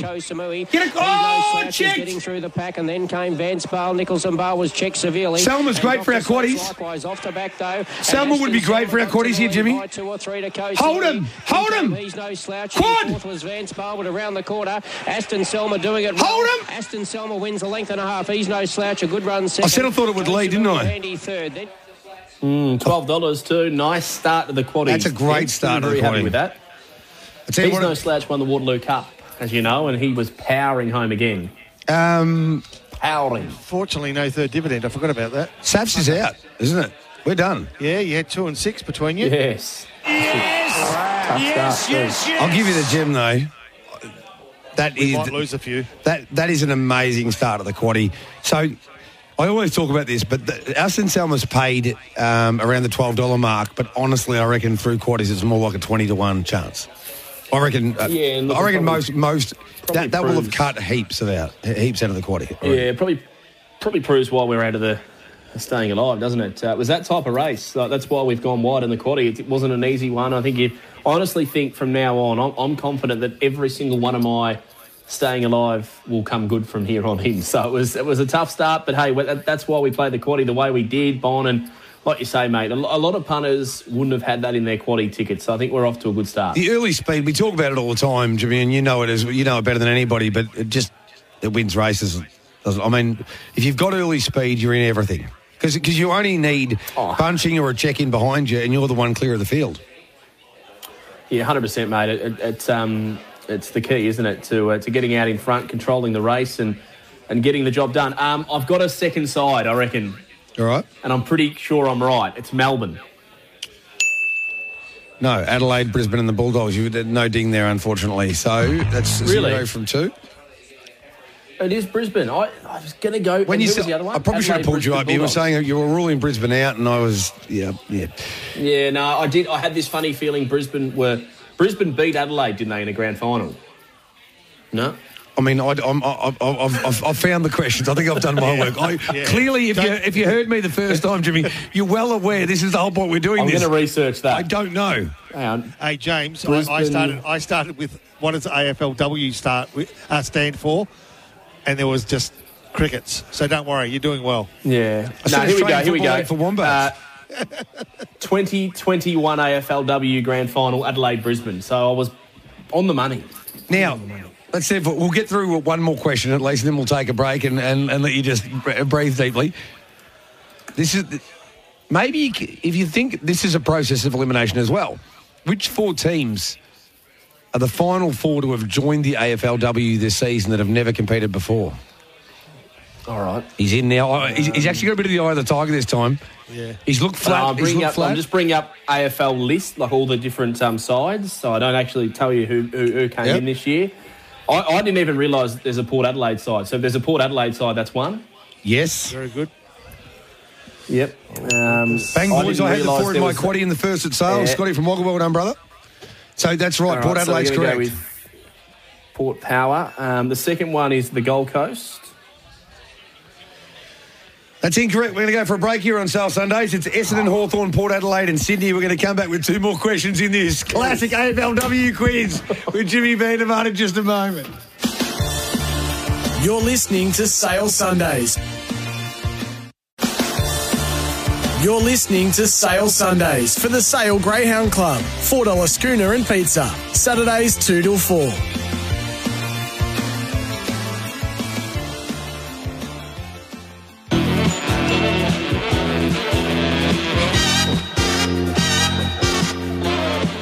Lovely head movement there from Jimmy Vandermaat. Welcome back to Sale Sundays.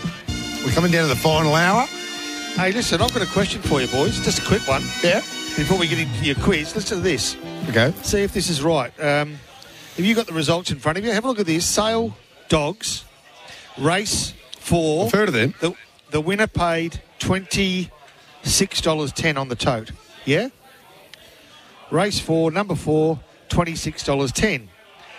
Race 5, the winner paid $10.70 on the tote. One of our patrons had the running double for 3 units. $29 into $10. What do you think the running double paid? $24. Is it bad? Yeah. So $29 into $10. Did it pay something like $90 or something? Don't tell me that. No. He would have been happy with that. $24. The running double paid $24, which was less than the first winner. $29.70 into $10, and the running double pays $24. You know why? It's the entire pool. Yes, he had 3 units. It is. There's $146 in the pool. Can't believe it. Now, only 6 people, $6 worth of. I don't want to rub salt into the wound here because this is. Well, the worst thing was he promised mates he was going to fly them to Gold Coast for a week's holiday with the money. He can now fly them to Frankston. I would say. Honestly, you can't do running doubles. Be cautious. No, running doubles are a bit of a dying trade, to be honest. The same race multis and all things like that have taken over, and any of those, sort of rare exotic bets, trifectas, quinellas, exactas, they still pay because there's enough in the pool. But yeah, running doubles and even like you see the trio and things like that, they just don't pay. Running doubles are not a dying art, Jimmy. Running doubles. I went to the funeral about 10 or 12 years ago. I was a pallbearer. I used to do all right. You know what I used to do, Bon? What? When I was a young bloke, I used to sit up and do the Mandurah Greyhounds on a Friday night, and that was when they were starting to die, the running doubles. They weren't well at that point in time, and you literally could nearly get the pool every single time. So you'd only have to take it for a half a unit. There'd be roughly $240 in the pool. And as long as something of relatively decent value lobbed, you'd end up with a dividend close to $200 the pool. Because you cut everybody out of it. Yeah, it was a nice little earner. And then a lot of the time, I think it was back then that there'd be, say, 4 greyhounds in the second league that you might leave out, but they'd all be not actually going off. So, it was pretty easy to make money back in the day on the old running double. And when I say make money, like you wouldn't make a lot, but as a young bloke growing up, it was a bit of extra money in the kicker, which it wasn't to be sneezed at. Put it that way. Get back to the quiz bomb. I just can't believe. I do feel horrific for this patron. By the way, that is. You're ready to celebrate. You don't know what it might pay, and then you get that anyway. $72 back for getting a 300 and what was it, $300 something. Yeah, that's why you take a multi. Isn't that's it? right. We're saying that's why I'm trying not to. We got to dig some of the salt out of the wound, otherwise, we're healing the infection. Question 4 of the 5. Now this is a 3-parter, but I only really need the one answer. But you can get extra points here and bounce back. Who was last season's leading AFLW goal kicker? Who do they play for and how many goals? I can hear the pleasure in the tone of your voice. I honestly, and I'm not being a smart ass, and Jimmy knows I love him. The way he was talking on Thursday, I thought I made them a little bit harder than they needed to be, probably. Bonners.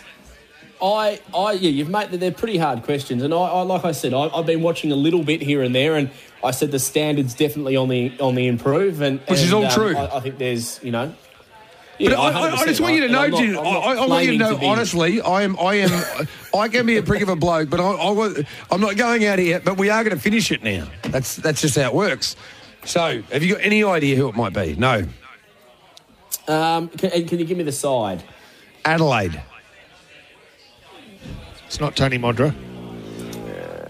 Tony Modra the transition hasn't actually been. No, it wasn't Tony. 19 goals. Can you give me first name? I'll give you initials. Can you give me the first name and then can you give me the second name? AW. Like a radio station. Andrenia Whitford.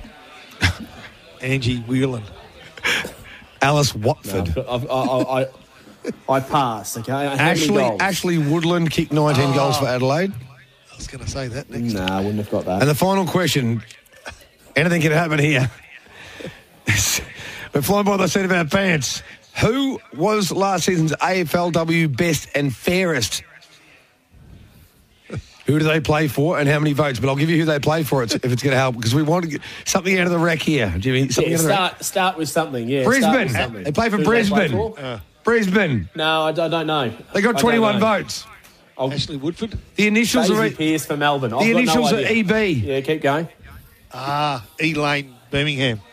Elaine Bennis from Seinfeld. It's not helping with Poppy just mentioning random names that start with those letters. And they're not real people. Is it a girl by the name of Elizabeth Bartholomew? Redford. No, it's Emily Bates. That's been the AFLW quiz for Jimmy Vandermart. Emily Bates, well done to her. Great job. And, yeah. It's still got a bit of work to do, the AFLW, to sort of capture the imagination of the public. But Jimmy's... I know you're a bit of a smart aleck, Bomb, but I honestly... I'm really not doing it. I'm really not... I'm telling you now, and you should know me well enough to be... That I was not actually doing it to be a smart ass. I thought you might... Nah, look... I didn't know how closely you were following it. No, look, as I said, I've watched a few games, and one of the games I watched early in the year, you know what I went away and thought? I thought to myself... I reckon you could almost make $1 having a bet on this because there's some sides that I think are so far advanced in comparison to others that when they play, even though their form may not be dominant, when they come up against that lower class side where somebody who is more advanced can just dominate, I think it's a potion to winning money. So, Brisbane and the Bulldogs have both been previous winners, and Melbourne was in the grand final last year, and they're 3 of the top 4 sides again this year. So that. Yeah, but they're more advanced. But that's what I mean. That fortifies your point, doesn't it? Yeah, I think when the season starts, 100%, you'll be able to make some money out of it when the season starts. I see what the... Probably goes off the leash. Poppies is coming in with... He's absolutely off the leash. I'll tell you what. If he gets too lippy, Jimmy, I got one word: just Bandersnatch. Just say Bandersnatch. You would have chucked it in. Hey, for race third, 6. Race 6. All right. Yeah. Okay. Race 6. Race 6. Let's do it. Let's dissect this one. Now we're trying to get. Have you got an AFL Grand Final quiz for me, Bon? Have you got an AFL Grand Final? You know what? I'll fashion one up for you before the end of the show. Actually, I've got one today. I've got a AFL Grand Final quiz that's for J-Bon, but you can both get involved if you like. Yeah. Oh, all right. So we'll do that later on. I would love that. Thank you very, very much. Thanks for including me, Poppy. Greatly appreciated. Well, you look after the guest, don't you? Panama Canal. The guest. Panama Canal is not a guest when it comes to greyhound racing. He's one of the best sprinters in the game. He's $1.40. Speaking of grand finals, Kasai, number 7, named after Cosy Pickett, who won for Melbourne last year over there in Perth. I was thinking about this, boys, the other day. Forget about Sale for a moment. Would you be disappointed to have won a grand final when it wasn't played at the MCG with the build-up that we saw this week, and you've had to bugger off over to WA to win a grand final, or like the Tigers up in Brisbane? I feel like playing the game at the MCG would be extra special. Well, especially for Melbourne. Like for 100%. Melbourne to win a grand final in Perth rather than, the MCG. Yes, I totally agree. The only thing I will say is I don't... when Collingwood have won their flags, I don't like... Some people like getting among the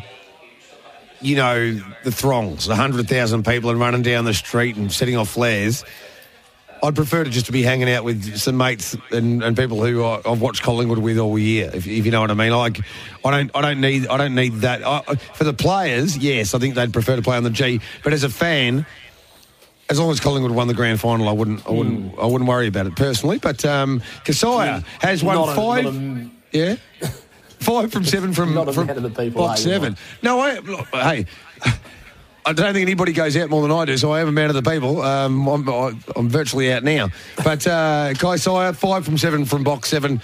That is a meaningful stat, I reckon, Jimmy. You know what's meaningful about Kasaya is the last start, because this greyhound went up to Wentworth Park, I think sight unseen. I'm not sure they trialled there, having a bit of a throw at the stumps at the $1 Million Chase. It didn't work out. Got beaten a long way and didn't really stretch out through the middle part of the race. But what I did like with Kasaya is he came back to Melbourne, had a little bit of a freshen up, only 8 days between runs, and then comes out and bolts him at Sandown, defeating a pretty strong type Ambushed. And the small field last time at Sale would have suited the runners up, not Kasaya. So I think he's an obvious threat. The other one I thrown into the quaddie here is Maxed Out. Now, I think the price is ludicrous, $26. He is an explosive beginner. The run to Quinlan Vale was full of merit at Bendigo last time. And at Sale, we've seen it so many times, J-Bomb, when that leader can just get out and go, look, it's probably going to be Panama Canal. But if he is to miss the kick, I think Maxed Out could lead. And if he's out in front, he's gone 24.78 there 3 runs ago. Probably not quick enough to beat Panama Canal, all being well. But in saying that, it's only 3 lengths behind what Panama Canal did last time with a relatively untouched run. I'll definitely have bet regret if Maxed Out wins. But honestly, too, Similar boat. So 2 starts back at Sale, box 7, 24.60. And now it's in box 6. So if the 3 was to lead, I reckon the 6 could be the one that's on the scene really quickly. And so it's my... We've each got one real big value selection in our quaddies. You've got the 3, I've got the 6, and we've both got Kasaya and Panama Canal. They're both from the same kennel. And, of course, Tanya Sincock had the win on the last race, too. I think, obviously, the 4, Dr. Madison's a bit outclassed now, the old girl, and number 8, Mayfair's Dream's probably just not up to this. So if you break it down, you take those 2 out, well, the field size is a lot smaller and it's a lot more gettable. So I don't know. I think Panama Canal's at about the right price, 130. But if he does get headed and Maxed Out can come across, and then Honestly 2, and in turn Kasaya makes the line of 3, well, he's going to have to play for luck. So I think that's the way you beat Panama Canal, is crossing him as soon as the lead's open, because if he holds the rail, holds the lead, well, the $1.30 is a good price. Yeah, it's game. No, look, I think we take him on and hope for a bit more value. I mean, if one of these roughies does lob, the quaddie is looking absolutely enormous, let's be honest. So hopefully we're out of the staying alive, so hopefully we can stay alive in the quaddie at a good price. This is a very good race. Second leg of the quaddie, the Mafropolitan Pump Sprint, Heat 2 of that series, and we'll get back to Clark and Weir a little bit later, maybe, and some of the sponsors there at Sale with Poppy, as we mentioned earlier. My value selection is Honestly 2. But we just hope, I'll tell you what the nightmare is. If Vermont Bale wins, then Jimmy and I both duck off. Could win too. For the next 40 minutes. Yeah, could win too. To go. There's the Here's green Sale. light. No oohs and ahs. None. About to jump. Ooh. Racing, Panama Canal came out only fairly. Kasaya showing really good zip out. Kasaya, get across to the lead from Panama Canal. Honestly, who wins from here? Kasaya's got a length on Panama. From Dr. Panama's Madison. after it. And Mayfair's Dream, this is freaky. chance at the tail. This is freaky. Come on. Kasaya in second, and then for the back was Vermont Bale, corner for home. Panama Canal, who are you? 2 lengths clear. Panama Canal wins. Wow, what a win. Vermont Bale. It's a big win. Fourth's close. We've got Maxed Out on the run. How's the mid-race turn of pace? 24.5. It's a machine. He was running out of puff again, right on the line. He had a little bit of a problem at Hillsville, really powering through the line, and if anything, Kasaya was taking ground off him mid-race, but 13.55 off the back, and he's turned a foot.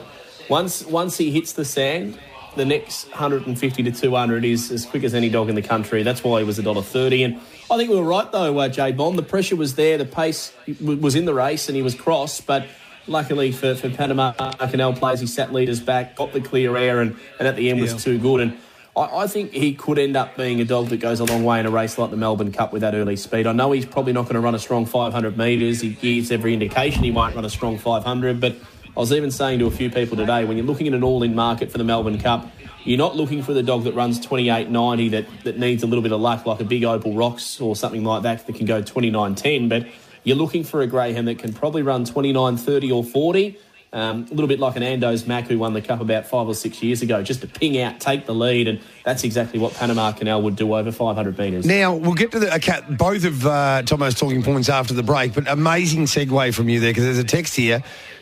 Agree, Jimmy. Jimmy, is Big Opal Rocks gone?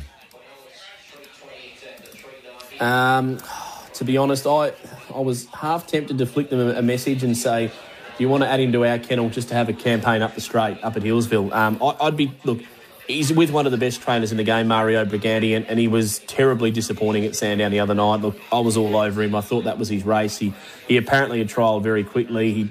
He'd been fresh off a coursing campaign, so he's had everything that you could possibly do, and maybe, just maybe, he'll make the trip to New Zealand to race with a catch on lure, because to me, he just looked a bit lost through the catching pen, a dog that wasn't really giving it his all the other day. So it's a pity, because we know the ability that he's got.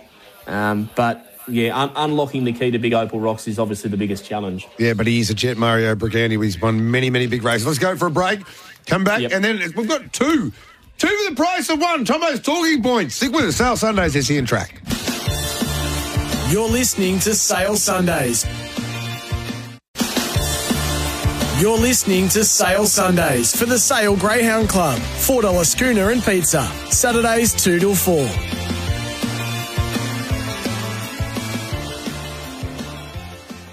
Until next week, when it's 6 p.m. For all your info, tips and live twilight racing from the Sale Greyhound Club, Barnesy says, Vermont Bale goes up the track, unfortunately, for outside long odds backers. Sorry, Barnesy, bad luck, brother.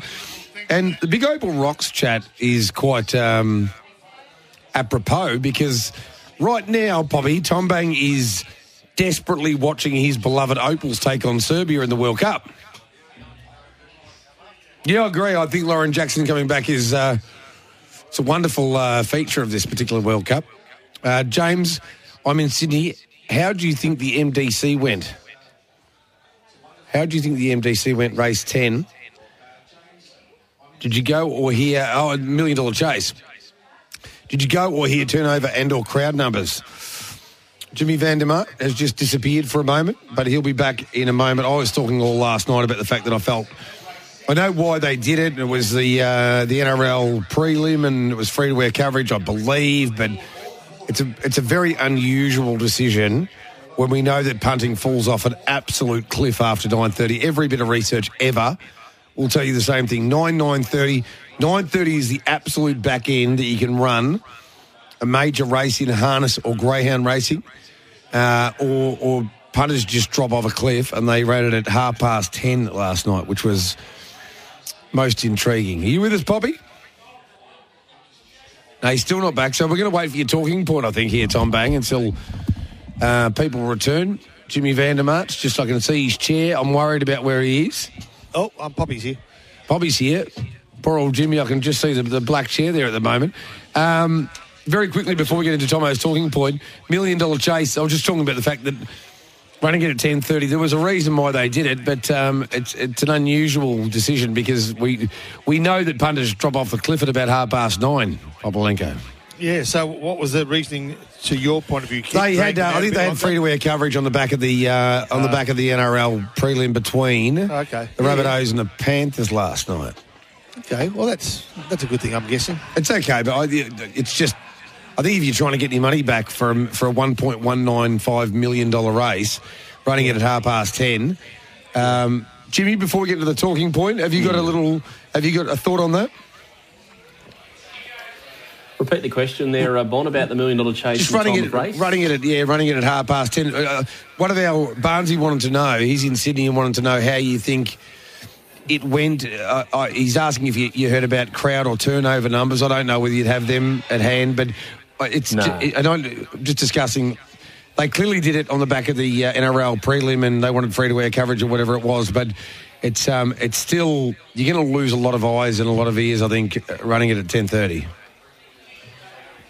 Oh, and a lot of turnover. I would have thought, Bon. I must admit, mate, I nowadays, especially in the greyhound game, like if you're a trainer, you want to watch a race like that, even if you're not involved in it. And most trainers start their day pretty early. So, personally, I was lying in bed and I sort of rolled over and hit the stream. But other than that, I almost would have missed it, to be honest. I personally think greyhound racing goes too late, not just for the punting perspective, but also from a participant's perspective.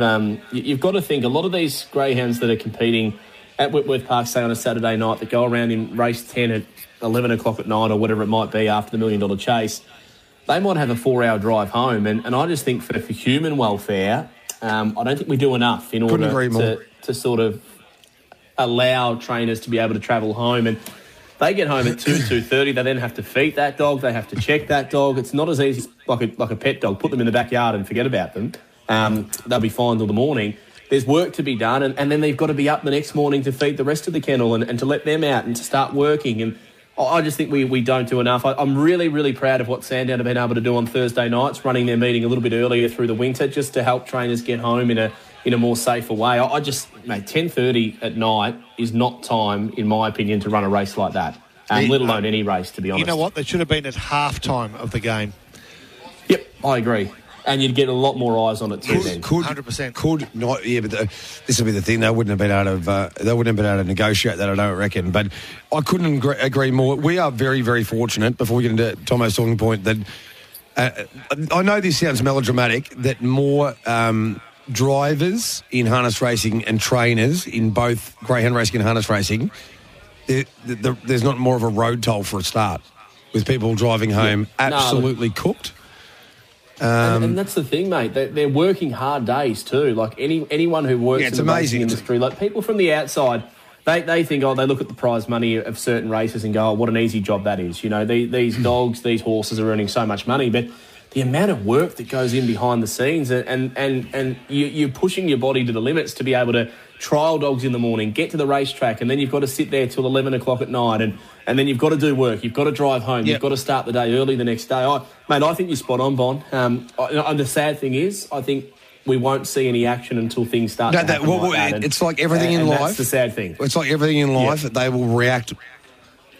Something catastrophic or tragic will happen and they'll react. And honestly, mate, it's not the first time that we've seen something like this too. I remember, obviously chatting with a lot of people involved in the sport. There was one young fellow who drove home from Warrnambool, drove off the road. Luckily, he was okay.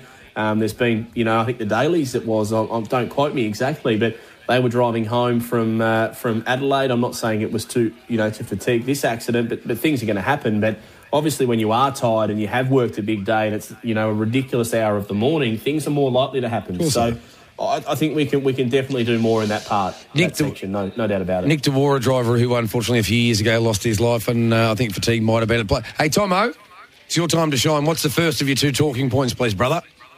So just piggybacking off you guys speaking about, by the way, good evening to you and all the listeners for the first time tonight, but sort of piggybacking off your talk about Robbie Williams and how good he was in yesterday's pre-game entertainment, where do you rate Robbie Williams' performance with, say, the Killers from 2017? That's my first one.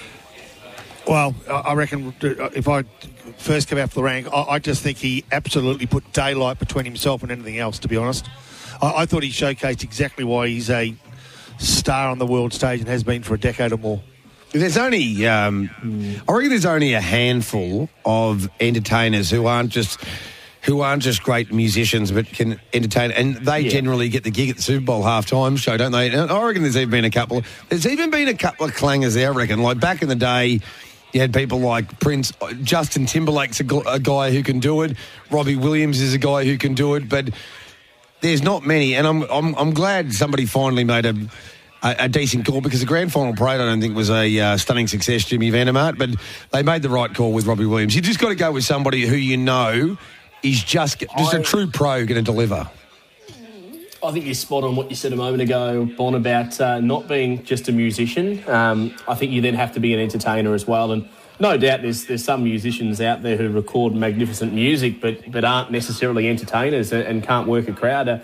Robbie Williams is renowned for doing that, and I think the MCG on grand final day takes something special, I think, and you need one of those superstars like a Robbie Williams, I think, to do it. And I listened to the audio only just yesterday of Meatloaf singing at the grand final, and I just felt almost sorry for him. Yeah, it's embarrassing. Like the talent it was, and the talent that he has, and obviously no longer with us. But I'm first to say he's not one of my biggest fans. I'm one of his biggest fans. But I remember growing up as a kid. My old man was you'd like to hope so, wouldn't you, Poppy? But I was a huge fan growing up, mate, and I still listen to a lot of his music. So.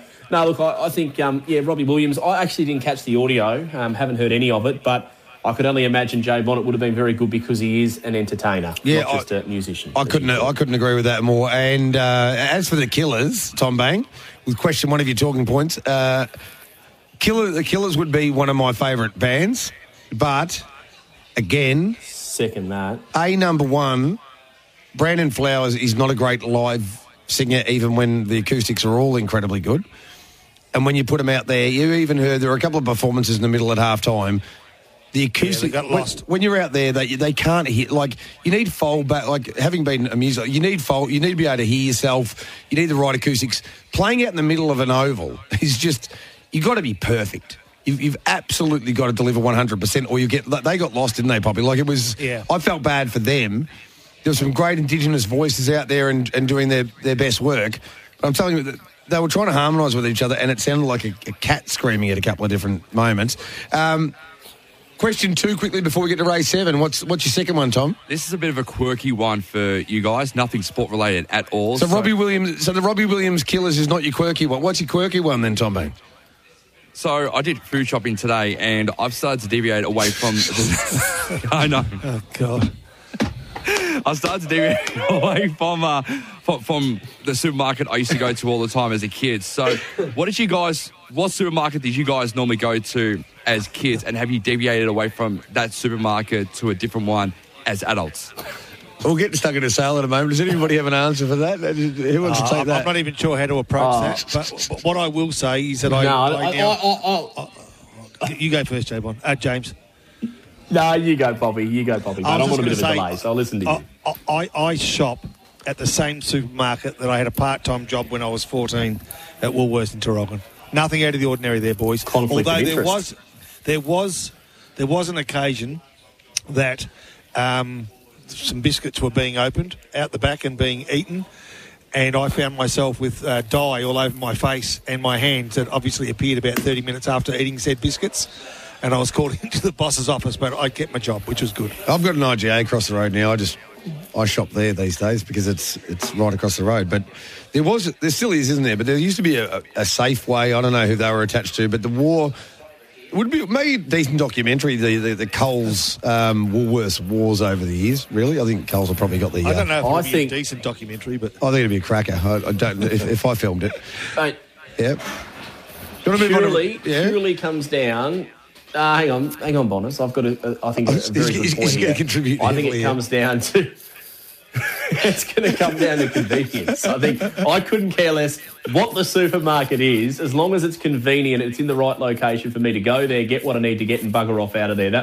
I'm not like Tom Banger. I don't have an emotional connection to my supermarket. I think that's the response I'd go with. It's an Eastern. So anyway, race 7. Great talking point from you, Tom Banger. I love that you bring something deep off Broadway to the situation. Lakeview Bonnie for me here. What have we got in the quaddy? I've got 1, 2 and 4. I think James has got 2 and 4. 2 and 4. 2 and 4, yeah. Nothing for Fish Dog Giblet for you? Old, Fish Dog. Nah, I think the red can lead. I don't think when the whips are cracking, the old Fish Dog will have enough in the locker bay. But I'm sort of hoping that Lakeview Bonnie's my on top selection, but obviously Zipping Dixie's the value in the quaddy. So I just like the form of Lakeview Bonnie. 24/7 last. Been racing. Yeah, consistently racing free for all grade 2. Where a few of these, they're not free for all dogs. So I think that pressure, that class is going to rise to the top here, and it'll get home, I think, number 4. It does feel a bit weird leaving both of us. I know it's $12, but you think of Luna Cruz when it's up and about. It feels a little bit weird just leaving it out, but I don't know if it's going a little bit too short. The 440, I reckon. Yeah. Race 7 at Sale. They're about to go another party, but we haven't missed with the party pubs. In fact, I reckon the first. Apart from old Spolly John, I think 3 of the first 4 were party pups, and we got them all home. So let's continue to do. And there's a question here. You're going to have to answer this diplomatically when we come back from the race, Jimmy. But Kurt asked, does James... I don't think you do, actually, from the chats that I've had with you, but does James hold aspirations to be the number 1 Metro caller in Vic? He has links in the talent pool being utilised in Vic at the moment, in my humble. Now, you're not going to be pejorative about any of your colleagues, but you've got plenty of things on the go at the moment, and you're a very creative guy who I think is probably looking at a variety of options of what you're going to do with your future in the media and as a greyhound person. Here's race 7 at Sale. Ready. Racing, Lakeview Bonnie came out well and will lead the favourite by about a length or so. I nearly think that's game over. Chatterbox Tilly, a bit deep on the track, Moscato's trap wide, and then for the back came Zipping Dixie, who's getting through. No, I think that's game. You can play some music. That's Luna Cruz coming off the back. And it's the favourite. No, don't worry about sex. It's not going to get run down. Then Zipping Dixie. David Bowie's not going to get us. Ziggy Stardust won't get us from there. What race is Poppy watching? I know. No, wait, they've gone past the post. Wait, hold on a second. Don't celebrate. The superstar. Said you win from the force. I'd love to we're 4 from 5 have in the a chat party with pubs. Poppy. And what race was Poppy? I'm watching on delay, and I thought it was home before Poppy thought it was home. And I reckon he's got 15 seconds up his sleeve on me. I'm watching it in real life. They always get annoyed when I start to go ooh and ah and wait a minute, and just to add a little bit of colour to it, but, yeah, there was not much chance of running him down. Anyway, building the suspense. Yeah, we'll try my best, James, but... Good radio, Poppy. Good radio, mate. Barnesy says, Tom, bang the midday talk back, rang. They want this segment back. on the where do we shop? The big questions. Pull the Reds tail, please, from Barnesy. He's got 2, 4, 7 and 8. Well, we're good to go. Don't know if the quaddy's going to pay heaps, but we're hoping that first leg's still going to play in our favour, Jimmy van der Mott. Have you got approximates? Yeah, mate, we're hanging in there. That's the main thing. So we will get approximates very soon. They may be up too. They may be up. Not yet. My mouse isn't working again. I just wanted to touch on, too, a big thanks to my lovely wife who sent that lovely text in saying that I should be the number one greyhound caller here in Victoria. I didn't know you were married to Kurt. Yeah, anyway, kind of her. No, but you... code. It's code word, mate. But you are... just from having a brief chat with you, even at the Meadows not too long ago, there's probably a lot of irons in the fire and things that you'd like to do, and you're in a position, I would say, Jimmy, to make a few lifestyle choices as well, potentially, because you've got a little one. There might be more little rug rats around, and you want to be a trainer. You're a trainer at the same time, so you've got to be careful about where you expend all that energy, I reckon. Yeah, 100%, mate. And look, having the little bloke was probably one of the biggest eye-openers I think you could possibly have. And I wanted to be able to spend plenty of time with him growing up. And he's, as I say, nearly 2 years old. And, mate, to be honest, COVID in that sense was a bit of a blessing. I had a lot more time off. I was able to spend more time with him and just forever grateful for that. So it probably has changed my aspirations for now to sort of, just sort of tick along. I definitely have aspirations. Obviously, I was calling... Sandown on a regular basis, and maybe one day I'll get back to doing that. But, sort of down the track, look, we're doing the podcast. I love doing shows like this, having a bit of a muck around, talking about racing. And at the end of the day, I fell in love with the greyhounds first, too, before I fell in love with, sort of anything else. So, the training side of things, I definitely have a bit of a fire in the belly, I guess, to try and win a big race. We're lucky enough to win the Members' Trophy, myself and the wife, just recently at Hillsville. That was our first feature win, and it definitely gives you that drive to want to try and get there and win a group race. So, I don't know, mate, at the moment, just plugging along. One day I'd love to commentate the footy. There are, so many different things. I'd like to expand the podcast to something where we chat with, not just racing participants, but sporting participants. So, to be honest, at the moment, just taking it one day at a time and just enjoying life for what it is. Everyone wants to call bloody footy. Right, who we got in the last leg of the quaddie? I've got... So... It's break square for me unless Garrett wins. We can get a result out of it there. $170.70 for the 2. 8 is $187, and Garrett is $321.90 the 6. Do you have any others? 2368. No, I'm 2368. So you've got another one, Shivano at $333.20.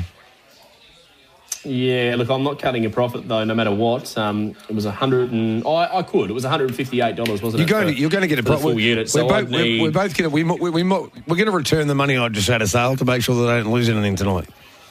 Let's hope. You're right. Yeah, it's not a spectacular night. Look, I'm pretty keen on Awesome Swan because if you look at that form, 22.04 at Terrelgan, 24.68 ran down by Raffiano, but the mid-race pace. Party Dog, mid-race pace on Thursday was out of this world. Very, very quick. So I think the pink will gap them early and be hard to catch. Now, as we go to a break, if this thing wins Awesome Swan, that will be 5 out of 6 party pups between Jimmy and myself that have got up tonight. So you're welcome. Question from Steve, but we'll wait till we get back from this final break. You're listening to Sales Sundays on SEN Track. You're listening to Sale Sundays. You're listening to Sale Sundays for the Sale Greyhound Club. $4 schooner and pizza. Saturdays 2 till 4.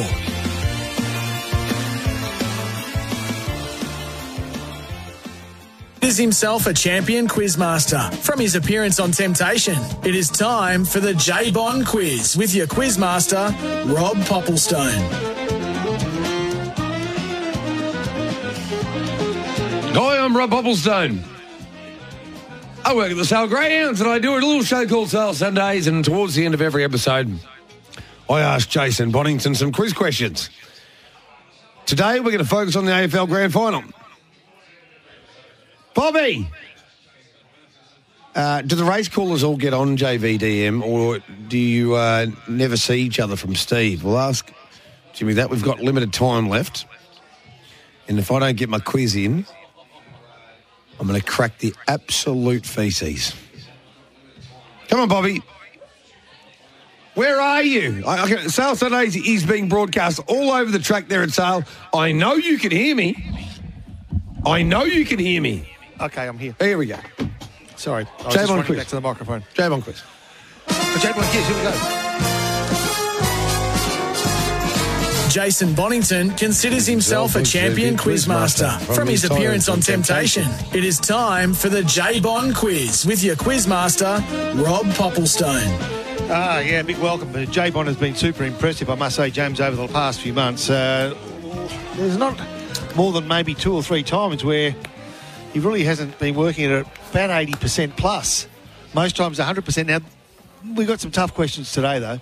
We've got some tough ones. They're all around grand final day, but they are tough. Okay. Question number 1. Name the player who scored his 100th goal in his first season in a winning grand final team. Is this going way back into the deep? Yes. I'm going to say Gordon Coventry. Oh, you were so close. John Coleman. Oh. All right, that was 2. hard. Yep. Yeah. Yep.